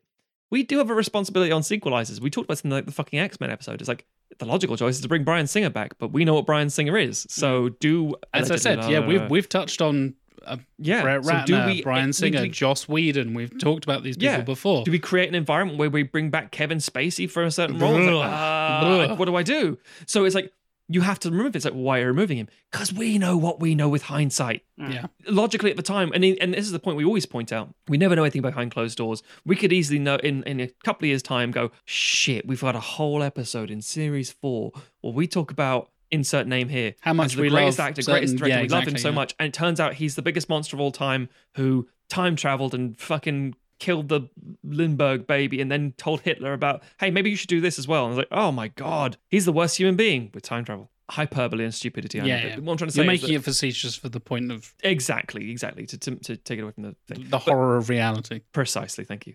So yes, Polanski fucked up. Chinatown, amazing movie, in spite of him as well as because Yeah. of him, as it were. So we acknowledge that, we know that. Unsurprisingly, from my ranting about him being a paedophile, I didn't bring him back as director for my film. I Shock assume and he was horror for everyone. busy I'm not sure. being in America. He's Yeah. busy being a paedophile in Europe, so he's not directing my film. We should probably get round to seeing what Jack has done with this, because while he may not have used Polanski as director, he's releasing it in 2018 with some visual effects to create digital Roman Polanskis in every role. My main character is Man with Knife. It's the man Can with you knife story. Can you fucking imagine? My God. No, and I felt dirty just even suggesting it. Before I get into my pitch and fixing the two Jakes, we need a couple of words from a couple of sponsors. First off, you probably know them already. It's Stitcher Premium. With Stitcher Premium, you can listen to all of your favorite podcasts ad-free, and you get some bonus content thrown in there as well. Not only is Stitcher a fantastic little podcast listening app, it's full of Stitcher original shows you can only get on that app through Premium, bonus episodes, comedy albums, and loads more, available for just $4.99 per month, or $34.99 per year. You can go to stitcher.com/premium and sign up today. And if you use the promo code Sequelizers, spelt as it is on your current podcast listening device, you get an extra month for free. So you get 13 months for $34.99. If that's not a bargain, I don't know what is. And I can't remember Tim's tagline that he came up with for Stitcher that was really good a couple of weeks ago. Because it was really good. Stitcher, it'll do you one. And our second sponsor, you might know them already from a previous episode, it's Yubico. I want to tell you about Yubico. Yubico sets a new world standard for simple, secure logins, preventing unauthorized access to computers, servers, and internet accounts. With the YubiKey from Ubicode, it's a physical security key using two-factor authentication to protect all of your accounts. As more of us continue to work from home, it's more important than ever to protect your secure information. So what can you do to protect your accounts? Yubico is offering our listeners $10 off your next purchase of $100 or more using the code POD at yubico.com. That's yubico.com using the code POD. Say hello to YubiKey and goodbye to account takeovers. You don't need to hire a detective to find out where your shit has gone because you've already got it locked down. In the modern, you don't need a Jake Gittes. You've got it all locked down already. See, I was going to say, far safer than a floor safe that you can drop a grenade into. Brilliant. And then it's a smoke grenade because it's a joke. What a weird character that dude is as well. So strange. It's a grenade. You've been in the war. What? So I'm on Rotten Tomatoes duty, and I've got an interesting variant for you. Oh, interesting. But before we get all the classic noir films, There's Chinatown, The Two Jakes, and Big Trouble and in Rush Little Hour China. 3. The Roman Polanski hint. Before we get to the variant, let's get the scores for the first Chinatown and for the sequel, Two Jakes. So for Chinatown, I very nearly had it spoiled for me, and to even the score here, I had a hint. I will give the hint to Matthew as well. That's fair. Thank you. I know that Chinatown is not a 100% film. Yes. Because people complained about it not being a 100% film. I didn't see the actual score, but I saw that mentioned in a review. So I thought I'd even the playing field and I'd own up to it and say, I know it's not 100%. I'm not going to guess 100% and level the playing field between me and Matthew, and I'll probably regret that in about 2 minutes when he fucking whitewashes me. So with that in mind, knowing it's not 100, it's going to be really fucking high, isn't it? Yeah. Because it's Chinatown. The question is, do I go 99? I think it's got to be really fucking high. I am gonna go. I like multiples of 3. I'm gonna go 97% for 1974's Chinatown. Please, Tim. I actually think. Okay, I must admit I wouldn't have said 100 because I know Alien and Aliens aren't 100% as well, and we discuss all the time like who the fuck is. And it's people who either just didn't get on with the film. There's nothing wrong with that, critically speaking, arguably. And can find genuine fault. Or people are like, I went back to it. It was slow. In the same way that, not to be comparative, you guys... Yeah. But then also, you wouldn't have given it a negative review. Like, this is a bad film. See, that's the thing. Yes, exactly. It's Again, with Rotten Tomatoes, it's a positive score of more than 60%, or 6 out of 10, or 3 out of 5. That is considered positive. Anything lower than that is considered negative. And this is the percentage of positive reviews since the film's initial release. Who gives Chinatown a negative review is the question. A dickhead. I can understand people, like you said, not thinking it's a masterpiece, but giving it less than 6 out of 10 seems a bit drastic. It would make, if it was 100%, I'd be like, yeah, that makes sense. Do you know what I mean? Logan Paul, is he a critic? If Fuck you have a YouTube channel, apparently you can be critic sometimes. Anyway, so quick tangent. I saw, bizarrely, after I've written my own review for Wonder Woman 1984, I saw a 3 out of 5 as a big splat and a 3 out of 5 as a red tomato. And I thought, wait, what? Stop being so fucked up. Anyway, not the point. I wouldn't have said 100%, as I say. I would equally go very high 90s. I'm going to say, did you go 97 in the end? I did, yes. Fuck, I would have gone 97. 95. Okay. So, The Two Jakes. Tricky. It's got to be lower. Because Siskel and Ebert loved it. Well, yeah. I don't think it's as low as I think of it, because I have a lot of problems with that fucking movie. Sure. What would you say would be a score you're happy with? In terms of Rotten Tomatoes, or in terms of my in score terms of out of Rotten 10? Tomatoes, not your actual thing. What do you think would be like I would agree with that. What would make you like, that's an acceptable? 65? Sure. I'm going to go that. I'm going to go, yeah. So round about the 65, please. Give it roughly a 30% drop off. I think that seems reasonable. It's still, for one of, there's some good performances there. There's some decent, directing and stuff in certain places. Yeah. There's some batshit silly stuff. And I wonder if some people might like, well, it's Chinatown. It's just great being back in that world, isn't it? That would it's be my classic opinion noir, as well. LA Yeah. bollocks and all that kind of stuff. So Similar with you, like the 97, I actually would probably go a similar thing, just because a 70 feels way too fucking high. 60 feels kind of low. I think, somewhere in the middle there, I think makes sense. Let's go bold. I think it would have been returned to form, and they said, "Oh, this is great, treading the boards again." This is Nicholson, a magnificent." powerhouse performance from good old Jack. Saves a film that was, in development hell, and he pulls it through.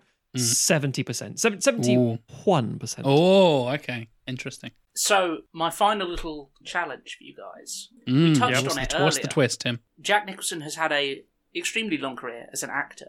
As a director, he has 3 films to his name. Oh, God. He has The Two Jakes. He has 1971's Drive, he said. Yeah, which is about I did look this up. A basketball as part of my player research. who has an affair with a professor, with a professor's wife. While his college roommate tries to avoid the Vietnam draft. Yep. And then in 1978, he directed Goin' South, and that's Goin' with Goin apostrophe, which is a Western comedy about an outlaw played by Jack Nicholson, who marries a woman to avoid being hung. So I'm going to say this right now. I've seen them both. Have you really? Going South is actually quite funny. It's actually all right. Nicholson does. Literally, I remember correctly when I was a kid. I remember the poster or on the video of it, and he's got this wry smile on his face, and his all eyes are up, and it's very like it's fine, it's okay, it's functional. And Drive, you said, I don't think I've seen it in a long time, but I remember Bruce Dern being quite good in it. I didn't know. Unsurprisingly, Matt's seen them both. I didn't know they existed until I looked them up for the episode. Welcome to Sequelizers, everybody. I'm not going to ask you to rate them, but I am going to ask you, what do you think of his 3 films? Is the highest rated on Rotten Tomatoes? So going on the fact that we think that you think Two Jakes is 71 and I think Two Jakes is 65. Correct. Is Going South or Drive, he said, higher than the ones that we've predicted? The fucking hell. This is deep, man. This is multi-layered. I'll come right out of the gate. You've seen them both, so you tell me. My experience of it, I think Going South being another example of Jack directing Jack at the height of his, well, not height, but a very strong point in his career, the late 70s. Because that's, again, post-Chinatown, isn't it? It is, yeah. I think it would be them. I'm going to go with Going South being his highest rated. I don't know what it would be. I was going to 75, say that not that fucking high. That's exactly what I was thinking. You motherfucker. I won't exactly count what I was this thinking. towards the clean sweep. Sure. Thing. So if you want to go for the clean same sweep one, of then 2. that's fine. I will go for Going South. I also think that's probably the highest rated. Sure. Okay, so again, I'm guessing somewhere in the 70s would make sense. We're back in clean sweep territory. Oh shit! Here we go. And it goes to Jack. Hey! Not Wait, 100%. man, it's not Jack. Chinatown. Yeah.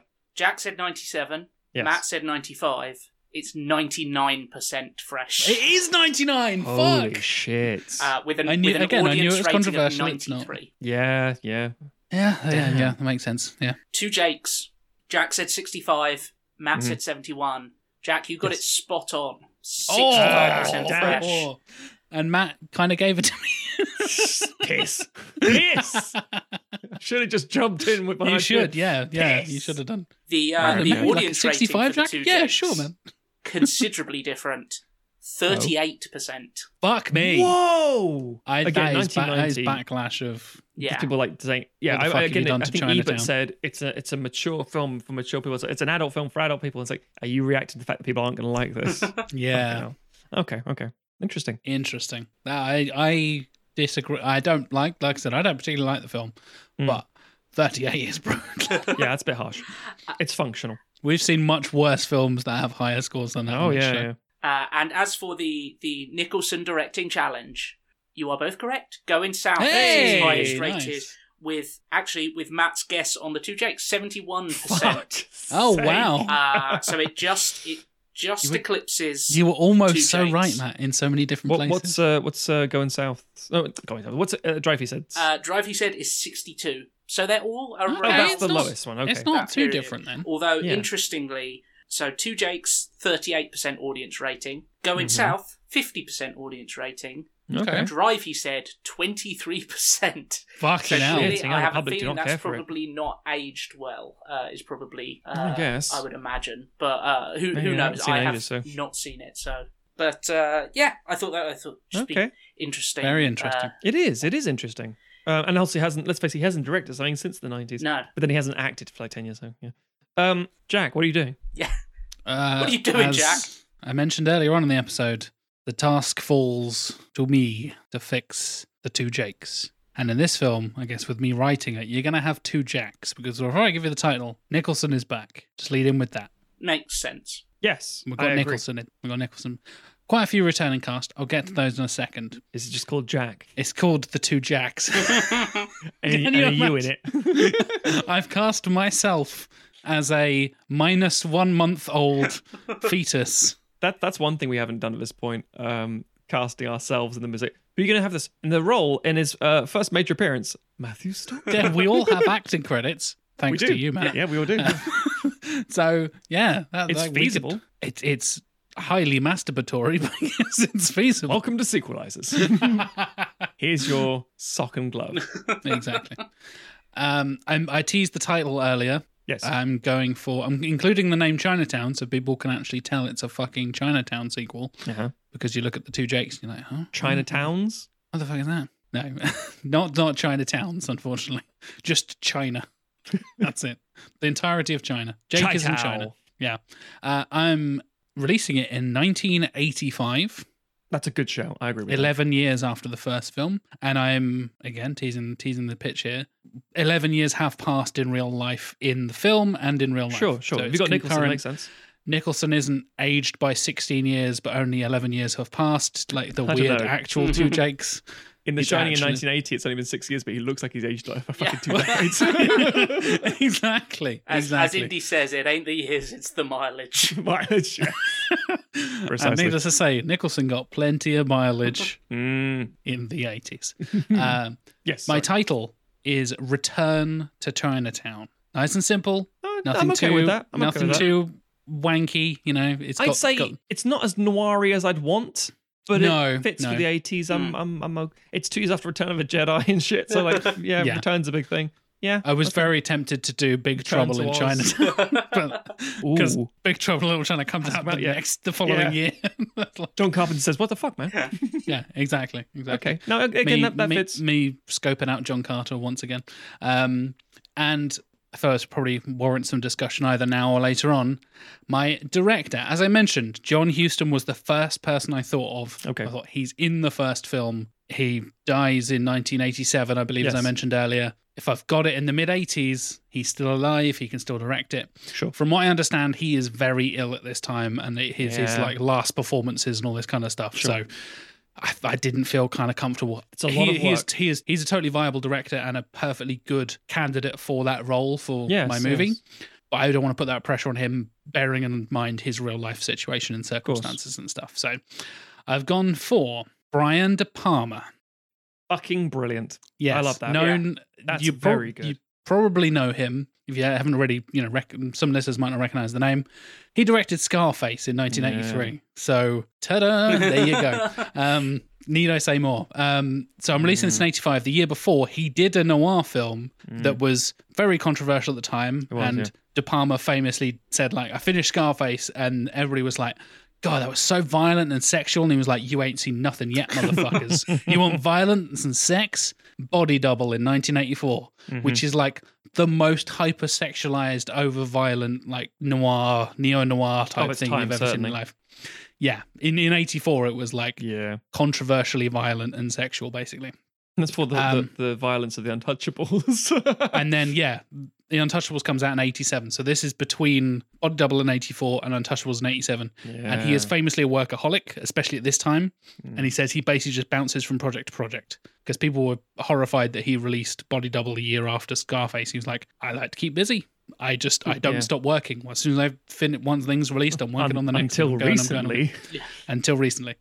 Straight away after Body Double, he's going on to do the Chinatown sequel. I like that. I like that a lot. Some listeners might also know him. He, weirdly enough, we mentioned it earlier. Yeah. The first Mission Impossible movie, because we mentioned Robert Towne. He did Mission Impossible in 96 as well. So you guys have already laid the little seeds there for me, like I mentioned earlier. So it's true.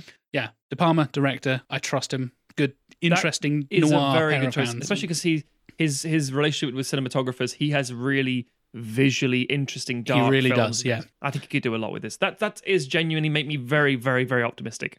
I say that actor, director. Yeah. I say that a lot about my pitches. I almost write very visually. I see shots in my head before I write them down, and I will kind of like act out a scene in my brain if that makes sense, before writing it down and that kind of yeah. thing. So I have like camera shots in mind when I'm thinking of it, and I'm thinking, Again, you've Palmer's written a style comic. is That makes so- sense. Well, yeah, that does kind of help. I'm a comic writer, I've never written a film script. I've written multiple comic scripts, so I guess that kind of makes sense. But yeah, Jack Nicholson's back as Jake Gittis, Yes. as I already mentioned. Bringing him back, I wouldn't dare recast it, basically. And as you'll see, and as you guys have kind of hinted at, which is very interesting, he's a very different Jake from the two Jakes. This is not Jack being Jack. This is Jack playing a fucking character. Good. Because he's a good actor and can act. Yeah, that's true. And he's not just hanging out at the golf club drinking whiskey. I'm also bringing back some of the smaller characters. So his associates and a couple other people. Lawrence Walsh is coming back. He's like the guy who says, "Forget it, Jake. It's Chinatown." Yes. His associate, played by Joe Mantell, he's coming back. Cool. Captain Escobar, who is Lieutenant Escobar in the first one, but Captain in the second one, that's right, the cop who keeps showing up, played by Perry Lopez, he's coming back. I'm bringing back John Huston as a little bit of a cameo, just as a little bit of a nod. Yeah, and I'll address that. Some connective tissue. I'm not putting too much pressure on him. There's a little scene with him there. He's a little cameo. And James Hong as Khan. Fucking love James Hong. James Hong's amazing. Speaking of Big Trouble in Little China, I didn't cast him as Lo Pan. That would be amazing. But Crossover come with all season. it's crossover season. A noodle-making duck. All that. You got two Fu options. Panda. Kung Fu Bloody Panda, which I've still not seen. Oh. That's your job over Christmas, Jack. Watch Yeah, Kung- seriously. watch the Oh, Kung Fu okay. Panda Yeah. So series. I've got a week off work coming up. I swear on my sequelizer's license Whoa. that I will watch all 3 Kung Fu Panda movies over the Christmas break. How about that? I mean, you didn't have to. And I You will- just said we will watch them, but Yeah. fine. Yeah, okay. I will. No, I'm putting the pressure on myself. If I don't put the pressure on myself, I won't get it done. All right. So when we come back in the new year and we do what we've been watching recently of the first one of 2021, Yes. I can talk about Kung Fu Panda. Listeners, trilogy and be listening to this, we're recording the week before Christmas. I know Yes. for you it's like January. Yeah. It's already January, but when we record our first Yes, Patreon yeah. exclusive, I can go, Tim, you were so right, or what the fuck were you thinking, Tim, or whatever. We'll find out. Yes, we'll find yes. out. So yeah, You that's new my people. returning cast. Mm. That's your lot from, and this is returning from as I know we kind of have to stipulate this sometimes. This is returning from Chinatown, not from the two Jakes. Yes. I'm not bringing back Harvey Keitel. I'm not doing any of that bollocks. It's mostly a new cast. I have got a returning character though, Mm-hmm. under a different name because of the whole Kitty Berman thing. Yes. Catherine Cross, as she's known, Okay. Yep. tying back to Scarface. Mm-hmm. Michelle Pfeiffer, Oh. Yeah. I She can was see hot that. property in the 80s. Yeah. Yeah. mid-80s Michelle Pfeiffer, fantastic. Mhm. No, good job. This is interesting. This might be the controversial one because I know there's been a couple of times I've cast people and people have gone, "Ooh, I might." Mhm. Joe O'Brien, Yeah. which, as you'll find out, is Catherine's boyfriend, partner, fiance, whatever. Mhm. Patrick motherfucking Swayze in 1985. Very interesting. Mm. 85, he's quite unknown, really, because he's not done Dirty Dancing or Roadhouse or any of that shit yet, or Point Break. That's all 90s stuff. Yes, Um, he has done. Where is I'm he? trying to think Let what me he's get him up. done. Because this would be like one of his earliest actual. He's done Red Dawn, obviously. Yeah. Red So Dawn is what I was that was thinking of, one of his yes. big breakout. Yes, this is the year after Red Dawn. So I'm thinking Outsiders. Outsiders, that's what I was trying to think of. Yeah. Yeah. Okay, so he's an the Outsiders unknown, as it 83, were, the but- Red Dawn is 84. Yeah. And Red Dawn kind of highlighted him as like the big breakout star. Yeah. I mean, he was always going And to be a then star. I think it was going to be A couple of thing. years later, he then goes on, as you said, in 87 to do Dirty Dancing. So I'm thinking Ah. between breakout star and sexiest man alive, Yeah. and It's as the early we've- Ryan we've- Gosling career you know, shit. you can go back and listen to us talking about Dirty Dancing because Tim has already fixed that. and. The second film, obviously not the first one. But yeah, that's my plan, is to get a like lightning in a bottle young Patrick Swayze in there Very interesting. Very interesting. as a character called Joe. Yes. Julien, a Chinese lady played by Cheng Pei Pei. Fuck from well, she's been tons of. She's a huge martial She artist. is, yeah, massively famous for being like The first major revolutionizing female women one, in yeah. martial arts in like the 60s in Yeah. Chinese cinema and all the wushu kind of stuff that was I going think- on. Everyone knows her from Crouching Tiger, Hidden Dragon. Yes, yeah, that is kind of where I pulled her from, is where my reference point was for her there. Sure. She's And good. It's a relatively small cast. There are a couple of other characters that I didn't bother casting and stuff. Sure. A couple of cameos at the beginning. I've named them Mr. and Mrs. Berman because I can reference things that don't exist. Yes, exactly. Because it's the Sequelizers universe. Dale Haddon is playing the classic kind of like noir kind She's of got a lady very there. distinct look. Very distinct look. Playing Mrs. Berman, who's a kind of cameo in the beginning, and her husband, as you'll find out, a very young Andy Garcia. I love me some Andy Garcia, and he seems to be a theme in this season for some reason. Garcia keeps popping up all over the place because he was in Prequelizers with Smoking Guns. That's right. Smoking Aces. And then Smoking Guns. Smoking Aces, not Smoking Guns. Smoking Aces. I forget that film exists all the time. That's fair. And obviously so young Andy the Ocean's Garcia, films, and the Ocean's films as well, exactly. So young Andy Garcia. They're an interesting pairing because they would be. I'm assuming. I could be very wrong here, but I'm assuming this is still set in LA. So if you've got a couple, You are who correct. Are really, for lack of a better, classic Hollywood look to them, but also one of them is of Central American descent, then you do have a sort of classic. You do know what LA is, right? In the same way people forget Miami is almost like a bilingual kind of place. I know it's on the different side of America, but you know what I mean? It's not just, Hollywood, it's all blonde people and Marilyn Monroe. It's like, no, there's tons of fucking diversity. And you just LA is like was one of the earliest like big melting pots of the Hispanic culture and the Native American culture all coming together and kind of building that thing. One person I will name because I found out who he is like by looking him up from Chinatown. Another returning cast member, but obviously in a much smaller role. One of Jake's associates from the first one, Duffy, is coming back, played by Bruce Glover, who is Crispin Glover's dad. And that's why he has such a weird face. When you see him like in his older years, he looks so much. It's like so obvious it's his dad. And when he's younger, it's like, I can see it, sort of. But when he's older, it's like, oh, that's definitely him. Fucking, that's the same person. I googled him and I was like, oh, he's got a bit of a weird face. I vaguely remember him from Chinatown. Bear in mind, I'd seen Chinatown like the day before, so I should remember him. Sure. And it was like Crispin Glover's dad. I'm like, well, that makes all the sense in the world. But he's, whenever I say like Jake and his associates, which I will do in the pitch, assume Lawrence and Duffy are there as well, along with Jake. Got it. That makes sense. Makes complete sense. And he'll have a again, basically uncredited Sophie, his secretary. Yes. Is played by an actress called Nandu Hines, who basically did that and then disappeared off the face of the earth and became a real estate agent, I think. That's the film industry sometimes. Yeah, so she's going to be briefly in this film as well, but whether she would come back or not, I don't know. It's not an essential part, but she's... So in character, when in the first film he says, Sophie, honey, go for a walk. Go for her, take a smoke break or something. And she's like, okay, and just keeps going and then turns into a real estate agent. Never came back. She was the best actor we've ever seen. We just didn't realise or appreciate. So some of the background characters in the first one will return in and around Jake's office and all that kind of stuff. So makes sense. Just giving them a quick shout out before anybody says, "Oh, who's playing blah blah blah." There you go. Assume they're returning cast from Chinatown.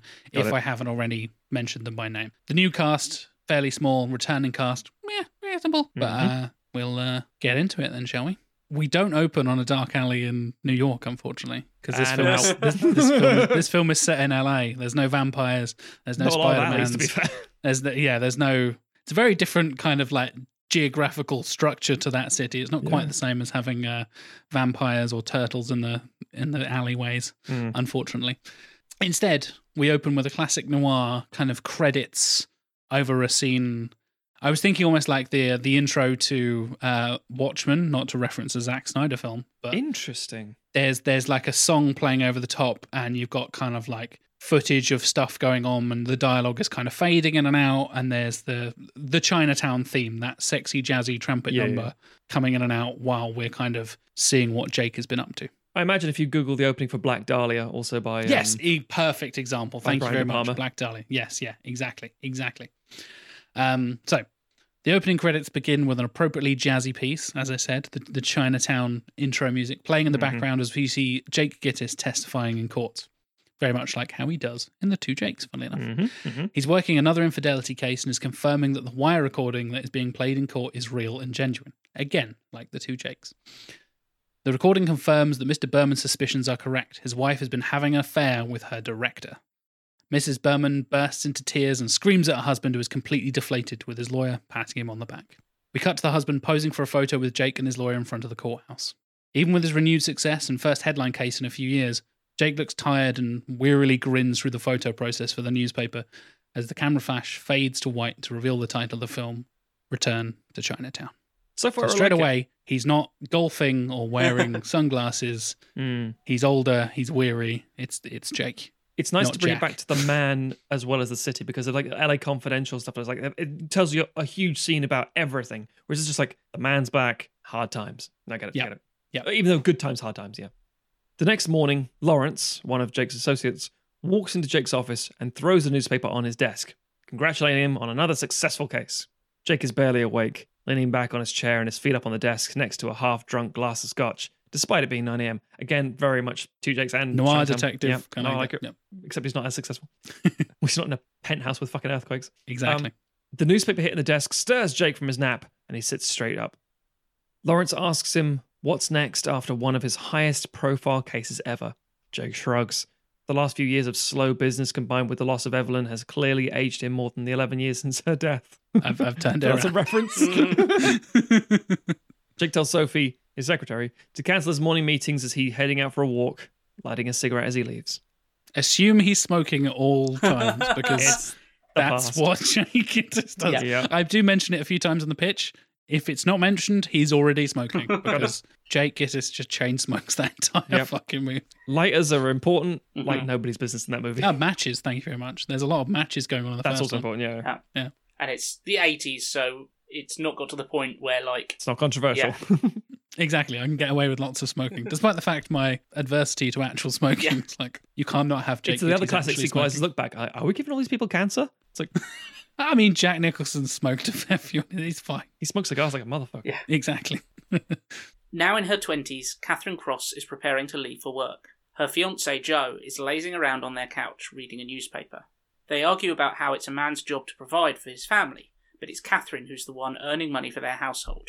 Through the escalating argument, we learn that Joe is a World War II veteran who is suffering from undiagnosed PTSD and hiding it under a masculine facade. Catherine says that she worked during the war too, and he's not the only one with problems. I like that. She needs a strong man to protect her, and storms out to go to work, leaving Joe stewing in his anger. As Catherine leaves, a car pulls away and begins following her at a distance. Yeah, I like the whole like toxic masculinity stuff even being addressed in. And the idea, like, you know, it's sort of like, and again, in the 80s, you would have started getting the rise now of like, hey, women did stuff. as awful as that sounds, contemporarily speaking, you start to see it reflected in the cinema. There's quite a few that kind of theme will be explored for sure. Good. Jake walks through the streets of Los Angeles, giving the audience an idea of how LA has changed in the 11 years since we last saw him. Real estate agencies have sprung up, GIs are preparing to go home after the Second World War, and new highways are being built around the city. Post-war unemployment is at a high, and Jake shows his distaste for a homeless man, who's actually a similar age to Jake, who begs for change. This is Los Angeles transforming into the LA we know in the modern era, and it's leaving Jake and his world behind. Jake lights another cigarette Of course he does. and pauses, seeing a theatre showing the film noir The Unfaithful. He smiles. That's a real film noir It is, that came out in 47. So, yep. He smiles before a man asks him, "Are you Jake Gittis?" I don't know if he talks like that. I've just decided he does. Nope, he doesn't, but carry on. Are you We're back in New York, apparently, Matthew. Are you Jake Gittis? Jake begins to turn to answer before being struck across the face by something, dropping him to the floor. It's one of those classic sort of sock things they have, the little fucking... The pool balls in a sock kind of thing. Yeah. Or a bunch of, is it nickels or dimes in a sock? Something like maybe. Prison Batteries. weapons. Yeah. Although, to be fair, a 1940s battery would fucking take your head off. Like a car battery. The man Take your kicks head. Jake while he's down, his speech muffled as the camera stays with Jake on the ground. The man flees as a woman screams, finding Jake beaten and bloody on the street. Jake, half conscious, has flashbacks to the woman screaming at Evelyn's body at the end of the first film. I like it. There's a lot of crazy screaming at the end of China. Yeah. Yeah, there is. I mean, they kind of bring it a little bit back in Two Jakes, but this feels good. Joe heads to the port of LA looking for work. He speaks to a foreman who talks about how unreliable the Chinese and women have been over the last few years, and how he could do with a tough guy like Joe. There's a real man like Patrick bloody Swayze. Joe talks about his experience serving and how different his city is now to when he left for Europe a few years ago. The nearby banging of metal on metal by a nearby worker briefly mimics gunfire and begins resonating in Joe's head. Similar to Jake's experience. You brought up PTSD earlier, Matt, when we were chatting. Yes. Weird. You brought it up. Oh, and yeah, there you yeah. go. Similar to Jake's experience in the previous scene, Joe's hearing is overtaken by the sound, and he leaves the port, with the foreman still shouting after him. As Joe stumbles away, trying to recover from a post-traumatic panic attack, we see a man tailing him. It's so weird that you brought up PTSD. I was like, oh. How did you know? Yep. Time traveler. Jake wakes up in hospital after his attack. So, he doesn't get exploded and then wake up in his office like two minutes later. He gets the shit beaten out of him, and he's a man in his 50s. Yeah. So it matters. All right? Well, he's like late 40s at this point, but still, it matters. He seems to fucking brush everything off. He does. In the second film for no reason. In the first film, he's got a giant fucking thing on his nose the whole time, despite and then he has a back. I assume, and this is one thing I don't know about two Jakes. I assume he's got a big fat fucking scar in his nose, right? It's never mentioned in the second one. No, they really don't talk about like in this one. He's got a scar in his face, right? Surely. Yes, absolutely. Good. Yeah. Good. Yeah. He's some kind of Brian De Palma Scarface man. I got that eating pussy. Well, you look like some kind of Scarface. Why we always go to New York? I don't know why. America. Exactly. Anyway, Jake is in hospital after his attack. His associates Lawrence and Duffy are by his bedside as Captain Escobar enters the room. Escobar teases Jake about having a lot of enemies before asking him who he thinks his attacker could be. Jake lists off Mulville, which is the thug guy we mentioned with the man and the knife and all that kind of stuff who cuts his nose in the first film, as well as a few women's husbands who probably want his ass kicked because Jack is going to Jack even when he's Jake. He explains that he was hit with a tool, a wrench or a crowbar or something like that. The doctor says that Jake is lucky to be alive and needs to take it easy, as Lawrence lights another cigarette for him. Because smoking in a hospital in the 40s is fine. A few days later, Jake is bruised and beaten up, but back in the office. Classic. See, it's not 10 minutes later. It takes him a while to recover. Against his doctor's wishes, obviously. Sophie is going through his calls while he was in hospital, and Jake picks out one about a potential stalker. His associates joke about them following someone who's following someone else and suggest it could be a fun, low-stakes case. Sophie is asked to call the person back and arrange a meeting. Cut to Joe sat in Jake's office, telling him about how he and his wife-to-be appear to have a stalker. Jake, I mean, it's Patrick Swayze. Who's not going to fucking follow him? Exactly. Who could blame him? 1985, Patrick Swayze. Jake begins prying about Joe's job, his relationship with his fiancée to ensure he's faithful, etc., but Joe is excellent at deflecting and exchanges a few war stories with Jake, since they both served in World Wars. Usually, Jake would insist on more information, but his head hurts, so he tells Joe they'll take the job and work things out as they go. Catherine returns from work, and Joe is in a much better mood. He lies to her, saying that he went down to the docks and got a job. Catherine is ecstatic, throwing her arms around the man she fell in love with. Joe says he'll be able to look after her from now on, and they can start planning their wedding and family. Catherine grabs a magazine off the counter and props it up in the corner of the kitchen on a wedding photography spread as she starts cooking dinner. Unknown to them both, a car pulls up outside their house and waits patiently. A wedding photography spread. Jack, are you getting married at some point soon? That's something I have intimate knowledge about, funnily enough. Thanks to previously featured Emma, who has appeared on the show before, who happens to also be my fiancé and addicted to wedding magazines. Because that's a thing. But yeah, I did make sure that wedding magazines existed in the 40s in America before. I just, that is an actual thing. I was like, yeah, industry. That is a thing. Yeah. There's like there is like People magazine and Life magazine and a few other ones. So yeah, that kind of thing. Classic 40s housewifey, kitcheny kind of deal. Yeah, all that kind of stuff. A bit of a WandaVision. If you want, sure. It's what Paul the kids these days understand. Paul Bettany flies in and cuts them all in half with a laser beam. The end. In the following days, Jake's associates visit the docks and the area near Joe's house. They begin tailing Joe and Catherine's alleged stalker. They tell Jake, who's half listening, that the stalker returns to the same address each night and pass him a matchbook with the address written on it. It's an address in Northern Broadway. Jake washes down some medication with whiskey as he leans forward to read it. Jake sighs, rubs his eyes with his thumb and forefinger, and confirms their suspicion. It's in goddamn Chinatown. Goddamn Chinatown. I should have called it Goddamn Chinatown. Written by Frank Miller. It's the all-star Jake Getty's goddamn Batman. Forget it, Jake. It's goddamn Chinatown. Okay. Jake, back on the streets for the first time since his attack, is walking through Chinatown looking for the address. He holds the matchbook up to a sign which matches the address and cautiously approaches. You like my match pun there, Matthew? I don't know that was a pun. I'm so glad you wrote Just a that. thing I tripped over when matches. Well, it's a matchbook and it matches. That's a pun. And you read it. You said a pun. Hey, forced you. Hey, I'm a professional. Go fuck yourself, San Diego. He'll read whatever we write down. It's so weird. Jake knocks, and a stern-looking Chinese woman answers the door, speaking Mandarin. Jake rambles about why he's there, mentioning Joe's name, and is ignored until he introduces himself. The name Gitties clearly resonates with her, and she switches to English, asking him to come in. Jake relaxes to his still got it attitude and follows her inside. And he says, "Now turn around, put your ass in the air. Don't move until I tell you to." It makes my skin crawl every time. Which is heightened with his performance in The Departed, which is, "Now you get down there, put your ass in the air, and don't move till you're numb." Yeah. Fucking hell. Xu Lian switches back to her native language as she enters an office and introduces Mr. Gitters.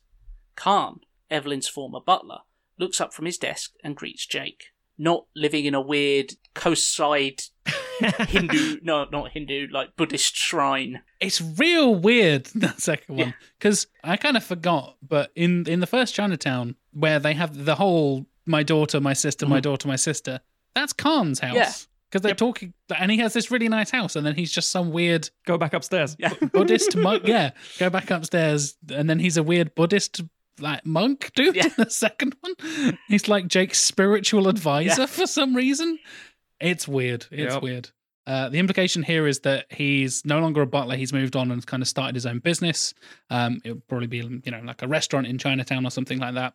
And he's kind of managing it. This is his office there. So, yeah. He's not a weird Buddhist monk dude for some reason. Weird and Jake doesn't go to a racist. Buddhist temple. Yeah. Khan looks up from his desk and greets Jake. Jake sits, recognizing Khan and lighting a cigarette, of course. Of course. Yeah. Jake asks... Maybe we should have a drinking game every time Jake lights a cigarette and people will die. Jake asks Khan what he wants and why he's involved with this case. Khan says he's always wanted what was best for Catherine, and he's trying to do right by Evelyn, in spite of her father and in spite of men like Jake. Jake takes offense to this and stands up to confront Khan, before Xu Lian twists Jake's arm into a wrist lock, pinning him to the desk. We get some martial arts in there from Cheng Pei Pei because she's a badass. There's a lot of martial arts this season. All my pictures have had martial arts in so far. That's weird. Shit. Almost like it's leading up to something. Oh. Some kind of fatal confrontation. Yeah.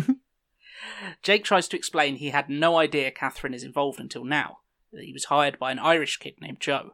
Xu Lian releases her grip, and Khan begins to tell Jake what happened to Catherine following her mother's death. In flashback sequences, we see Jake confronting Evelyn in the house, the unfortunate daughter, sister, but I don't overplay that like the first film did. Her letter to Jake and Catherine being whisked away by Noah Cross at the end of the film. There's a little cameo by John Huston coming up. Khan explains that she was raised by Cross, and we see little glimpses of her as a teenager and him kind of talking to her and stuff. But it's all voiced over by James Hong. Sure. And has blamed Jake for her mother's death ever since. And this is an interesting point I want to get to because it was actually a video essay I was watching about the first film. Okay. Where the fact that Jake wants to move her rather than going with her plan is actually what gets her killed. Yes. I thought, that's a very interesting way of reading it. I'm going to run with that, and it's kind of Jake's fault. I would definitely do the same thing. Yeah.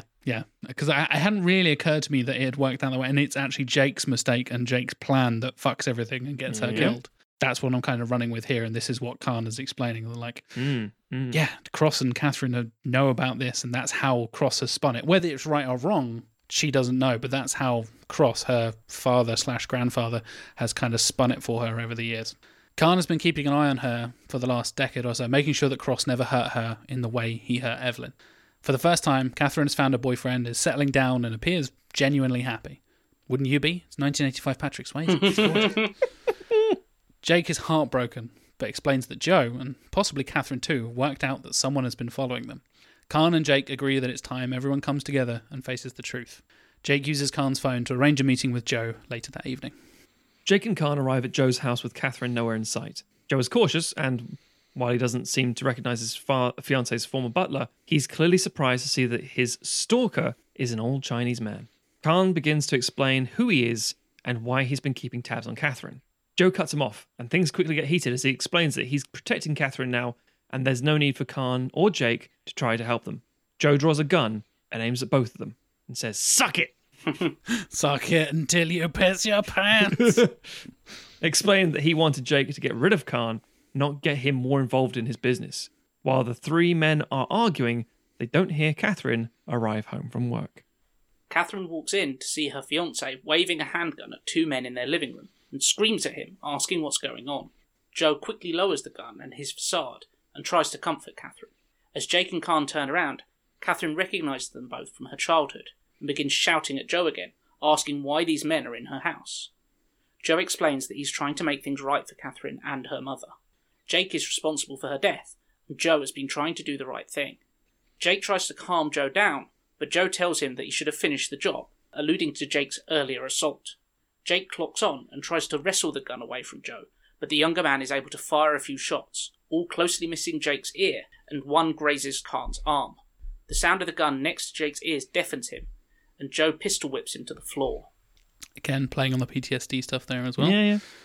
Joe goes to finish Jake off, but Catherine stops him, saying that she never wanted revenge, and Joe has now taken it upon himself. Joe and Catherine argue, with Joe trying to justify that he's been doing this all for her. While their argument continues, Khan realises that Jake is gasping for air on the floor and crawls over to him, desperately trying to tell the couple that he thinks Jake is having a heart attack. A few moments later, we see an ambulance and a police car parked outside the house. Everything's quiet now. Khan is brought out on a stretcher, still alive obviously, but wounded. Joe is taken out in handcuffs, and Catherine is being comforted by a paramedic on the front porch. Jake's associates arrive as Captain Escobar comes out of the house, shaking his head solemnly. Lawrence once again gets the last line with a simple, "God damn it, Jake Kiddies." Fade to smoky trumpet noise. Mm-hmm. I like it a lot. I do. It's very different. Mm-hmm. So, No. You've taken a lot of the emotional scenes in Chinatown and progressed them naturally. I think that's really solid. I have really only one criticism, and things like anything in here, I'm like, that's an interesting choice. I keep thinking to myself, De Palma can do that. That will work well. I did lean on De Palma a bit there. No, that's fine. That's why you get the director. I'm sure it'll be fine. That's why you get the director involved. I think if I was to break down what happens in Untouchables, it's always like, I mean, I adore Untouchables. I think it's fantastic. But he makes it greater than the sum of its parts, right? Precisely. I think he has the way to... That was my thinking. And that's fine. I have only one... I don't think it's a complaint. It's something that, to be fair, if you'd injected in, would have eaten so much of the word count, but it kind of needs to be in here, in my opinion. That's tits and ass. No. No. What needs to be in here? More uncomfortable sex scenes.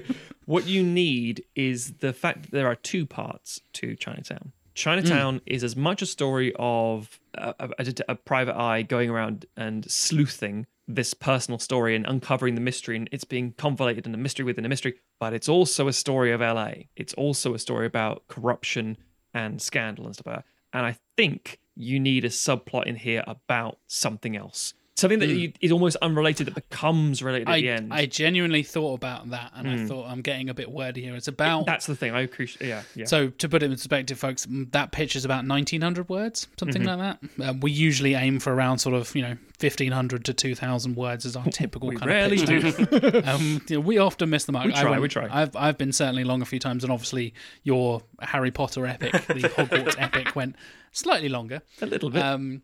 But yeah, I genuinely did think about having a subplot, and I was kind of thinking, like, this is so focused on the A plot the whole time. I would quite like I really like Escobar. I would be tempted to have something with Escobar in there and having be a slightly bigger part of the plot. But do you guys have any ideas about what that B plot could be? I think, weirdly enough, thinking for the character of LA in that, I'm very much focusing on the post-war stuff. Yes. I've obviously noticed I referenced that Joe is a veteran. He served in the Second World War. Jake is a veteran of the First World War. And LA was quite dramatically changed in terms of its economy post-war, with a lot of women obviously going to the workforce. They're working in like aviation engineering and all this kind of stuff. And that goes unsaid, but Catherine is still working in the factory she would have worked at from World War II and all that kind of stuff. And I have a simple fix, I think. Please. Which ties everything in, even the opening court case, possibly. You make it narcotics. You make it about drugs. You make people come back from what... This actually, speaking of Jack and which is video a games... thing, by the way. L.A. Noire? L.A. Noire. it was a big influence for me. There Yeah, you you take it about the idea that people coming back from war, morphine addicts kind of thing, and the idea that you have, because you had the Vice, you had Vice, arson, go. Traffic, traffic, the road crew. narcotics and murder division, that kind of thing. It was all in there. Homicide is the word you're yes, looking for. yeah, thank you. And I was like, murder? The murder division. I want to be part of the murder division. Yeah. That's cool. LA Confidential does it as well. There's like some things that are more Yes. attractive because they get you contracts to be closer to the stars. Other things like, I'm not touching that one. So doing a narcotics thing on Vice would be very, very interesting because it's more glamorous. If you're going to get into the opening act with the Hollywood stars sort of thing with the Bermans. The infidelity case. Yeah. And that could link into this whole thing. And even the stuff with the docks, with Joe, that could even be tied in slightly. And They could be the drug Catherine's- running and through the docks and stuff Catherine like that. has and her own potentially- dealership, as it were, has her own supply because of the fact that she is still getting over some really monstrous memories, and Joe could be doing the right thing, and he could be inadvertently doing a bit of a kind of arsenic and old lace kind of thing. He could be poisoning her with drugs to keep her calm, if you want to keep the whole suppression of women kind of thing going. Trying to he's like- self-medicate her it's like PTSD during the war, kind of thing. Yeah. we all did some awful stuff, but morphine kept me calm, and it sent a lot of boys off on their way. So if we Interesting, drip feeding you that he's more of a, I did this for us, did this for you. I think there's things you could do that, but the word count would be so big. But in terms of a noir film, you need that kind of thing in there as well. It's the whole like the that makes city sense. is bigger than anyone, and this isn't going to be solved by one man. But the emotional story is what goes through it. So I think you could do that quite neatly. It seems like it's a big change, but it's a small one in terms of it's already in the plot. You could already wheel that in quite neatly. Yeah. Yeah, I think, in my opinion. I think the fundamental change here, and the thing that works really well, is that Jake Gittes is fucked up and traumatized by what he's been through. He's not this smiling kind of like. He's not Jack fucking Nicholson. Yeah, like As we've mentioned a few it's times Jack before. Nicholson playing a role rather than just being himself. Exactly. I agree, That was I agree. exactly my plan. Yeah. And I agree with Matt. I think it could do with a few more just kind of twists and turns. And I think you also, De Palma being De Palma, having him dig into like, private eyes, following people around, spying on people, perverts, Yeah. that kind of stuff. Add some sexy stuff in there. Some voyeurism, etc., etc. Needs more drugs than sex. I get you. I know my audience here. Okay, I understand. Yeah, I think drugs would work. I think potentially the other thing that you could maybe get into is kind of like labour issues, union stuff, and maybe link that into the kind of the racism and kind of like Chinese worker, like actually kind of make almost more practically slave labor kind of shit. Yeah. make more of the kind of actual Chinatown. And I like that you actually like it's not just the final scene is in Chinatown. Like you actually go there and like. It's forcing Jake to confront that part of himself again. That's kind of already in the original Chinatown. It's like he has that kind of not necessarily trauma, but like that clearly weighs on him. He already has memories tied to it, and they're not then positive memories. and then he's got another load of awfulness layered on top of that now. So yeah, but yeah, no, I think emotionally, like I think this, I really like the casting. I think De Palma's a fantastic choice. I think it just needs a little bit more detecting and a little bit more LA, and so much of noir is like the crimes often end up being they're either really salacious or they're really dull, and they're about and Chinatown manages to be both because it's like it's a story about like childhood sexual abuse and incest and stuff like that, but it's also about water. Yeah, very much so. It's a weird thing to acknowledge. Like, wait, the film's about water. Yeah. And the theme of, obviously they talk about the oil in the second one, and there was a plan to do some. I can't remember what the third one was. Land or freeways, or possibly both. Yes, because they were doing earth, sea, water, it's like the elements and all that kind of stuff. Yeah, and it's like finite resources kind of thing. Yes. Yeah, exactly. Yeah. I think once I hooked onto the fact when I was watching the two Jakes, I was annoyed that Jake is just like, I'm on top of the world, everything's fine. Like, didn't the woman you were sort of falling in love with after being an adulterer your entire life die in front of you because of you? Yeah. And you're just like, fiddly-dee, everything's fine. I wanted that. And the fact you both have said, like, the emotional core there is very much what I focused on. And I think adding your elements there would help kind of build that out and make it more of a complete story rather than, because this is so focused on, I guess, obviously toxic masculinity is a thing I'm discussing. PTSD is obviously something I'm discussing. Like a woman's position in this post-war world and kind of post-war America and LA in general is obviously something I wanted to talk about. And that is very much influenced, as Matt correctly guessed, by LA Noire, because I fucking love that game. And the main character, Cole Phelps, is a former Marine who comes back to America, goes into the police force, and there's, as you said, layers of corruption and bullshit, and he gets framed for stuff, and then he's adultering, and his marriage crumbles, and blah, blah, blah, blah, blah. And also LA Confidential, which is my other kind of reference point for 40s LA. So, yeah, that kind of makes sense. And it's the thing of, like, there's so much going on at that time. I'm sure if you, like, dig into the real world history, a bit like Chinatown is based on, like, real stuff that happened. You know, there would be... Yeah, Hollis Mulwray is based on a real water tycoon guy and all this kind of stuff. Oddly enough, I did do that very briefly in the intro scene. That is a hint at Ingrid Bergman and her affair with the director Rossellini. Yes. And I think she's Swedish actress. And then she's kind of like one of the iconic noir actresses of the era. So and then I saw Bergman, and then I saw Berman. I was like, that's too funny to put in. So that's kind of hinting at her leaving her husband for the Italian director that she did in real life, and that kind of like tying into real world history and that kind of thing. Yeah. But I think, there could be something there where I was looking at like what happened in Chinatown in like 1947, 1948. What real world thing could I tie it into? And there's just not that much information out there with the with like Google and Wikipedia and stuff. I was like, unless I really go digging around and spend hours and hours researching this stuff. Because they're all kind of in the Hollywood scene at the time, they might know something. Sure. Just to see mention stuff. But even then, for legal court cases, you wouldn't say, "Oh, this is based on this." Yeah. To be like the quiet, unspoken truth. Like, we all know who you're talking about. Yes, yeah, exactly. And there's always like consolidated character. We talk about this all the time. Like the original version in the book has these two characters, and then in a film you get a mashup of the two. Who's the big thug or whatever? Like the Mulville, for example, is a famous combination of a couple of like infamous mafia thug type guys from the 30s in LA and stuff like that. So yeah, cool. In the original Chinatown, they kind of take the real world figure and sort of break him in half almost, so that you've got the kind of engineer Mulwray, who's like the guy who's trying to do the right thing and is the architect of the water system, and then you've got Cross, who's like, I'm just making money off of it, and also I'm a terrible person.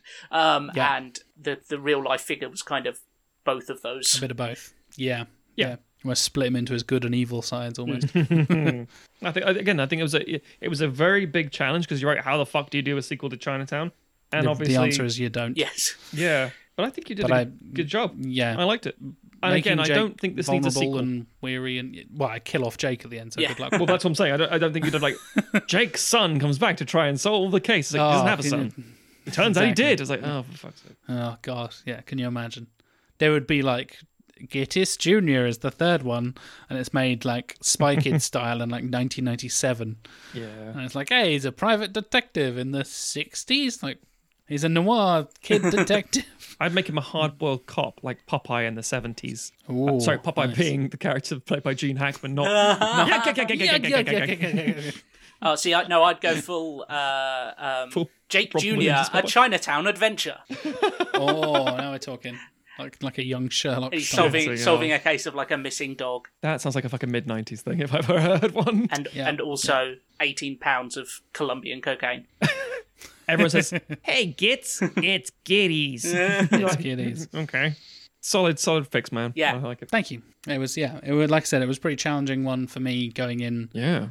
As of a couple of weeks ago, having not seen either film. I don't envy you of having the job of having to be like, okay.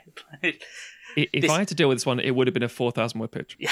Because I would not have been able to stop myself injecting so much noirism. It's like, well, you have to have at least 7 different plots going on. And I was so conscious of the word count, obviously went the other way and was like, it's not quite noir enough. Like, implied noirisms from De Palma will be fine. Yeah. Like, I think I didn't quite find that balance there, but I think with what you've suggested, we can certainly get something that does justice to the original. Yes, but like Matt said earlier, like the guy who wrote Chinatown and won Oscars for it couldn't make a good sequel to Chinatown, and you certainly improve on some of the aspects that he, as we've said, like just don't work in the two Jakes.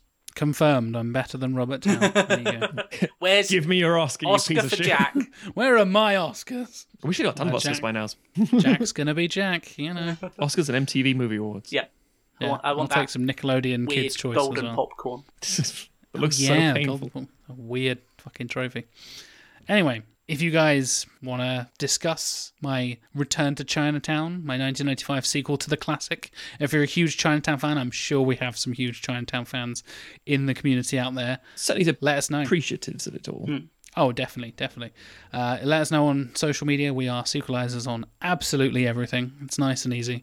And if you want to find us on all the social medias, all the podcast platforms, you want to find our merch store, or if you want to join our Discord, where there is post-episode discussions, including feedback from us about what we thought about the episode as well, and you want to contact us directly, it's all on the website, sequelizers.com. There's links for absolutely everything you could possibly want to do with Sequelizers. If you want to follow me and discuss why I can't write noir films, you can go to JLW Chambers on Twitter, Instagram, Facebook, all that good stuff, and hit me up there. Matt, how can they find you on the internet? Stogs, STOGHZ. You can read my reviews at theredrighthand.co.uk. You can go to cheesemint.com to see the things that I've made. There have been a few reviews at the redrighthand.co.uk, by the way, and because of various bits and pieces.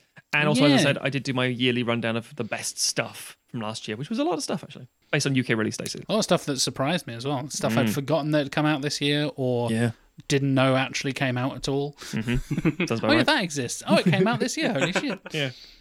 Well, Tim, if I was to strike a match and put it towards your face and say, "Give me the skinny on the sitch," where would you be?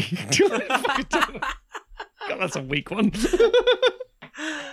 I got a better one. Tim, where were you on the night of the 4th? I was at trivia_lad on Twitter. That's where you can find me and anything that I'm particularly up to, or just rambling nonsense about X-Men comics, or sandwiches that I'm eating. That's the two topics you always discuss. Exactly. It's weird. It's salami, it's pastrami, it's salami, it's pastrami, it's salami and pastrami. It's a good sandwich. But yes, you can check out our Discord, as Jack said. Check out our Patreon. Rate and review us on your podcast app or service of choice. We deeply appreciate that. So yeah, that brings us to the close of the episode. Nice work, Jack. Thank you. I agree. Our venture into LA for this episode. We're going off somewhere much further than LA next time. A little tease for next episode for you listeners. And yet somehow connected. There's a little tease for you, and that was my plan all along, because I'm sneaky. Thank you very much for listening, everybody. We'll see you next week.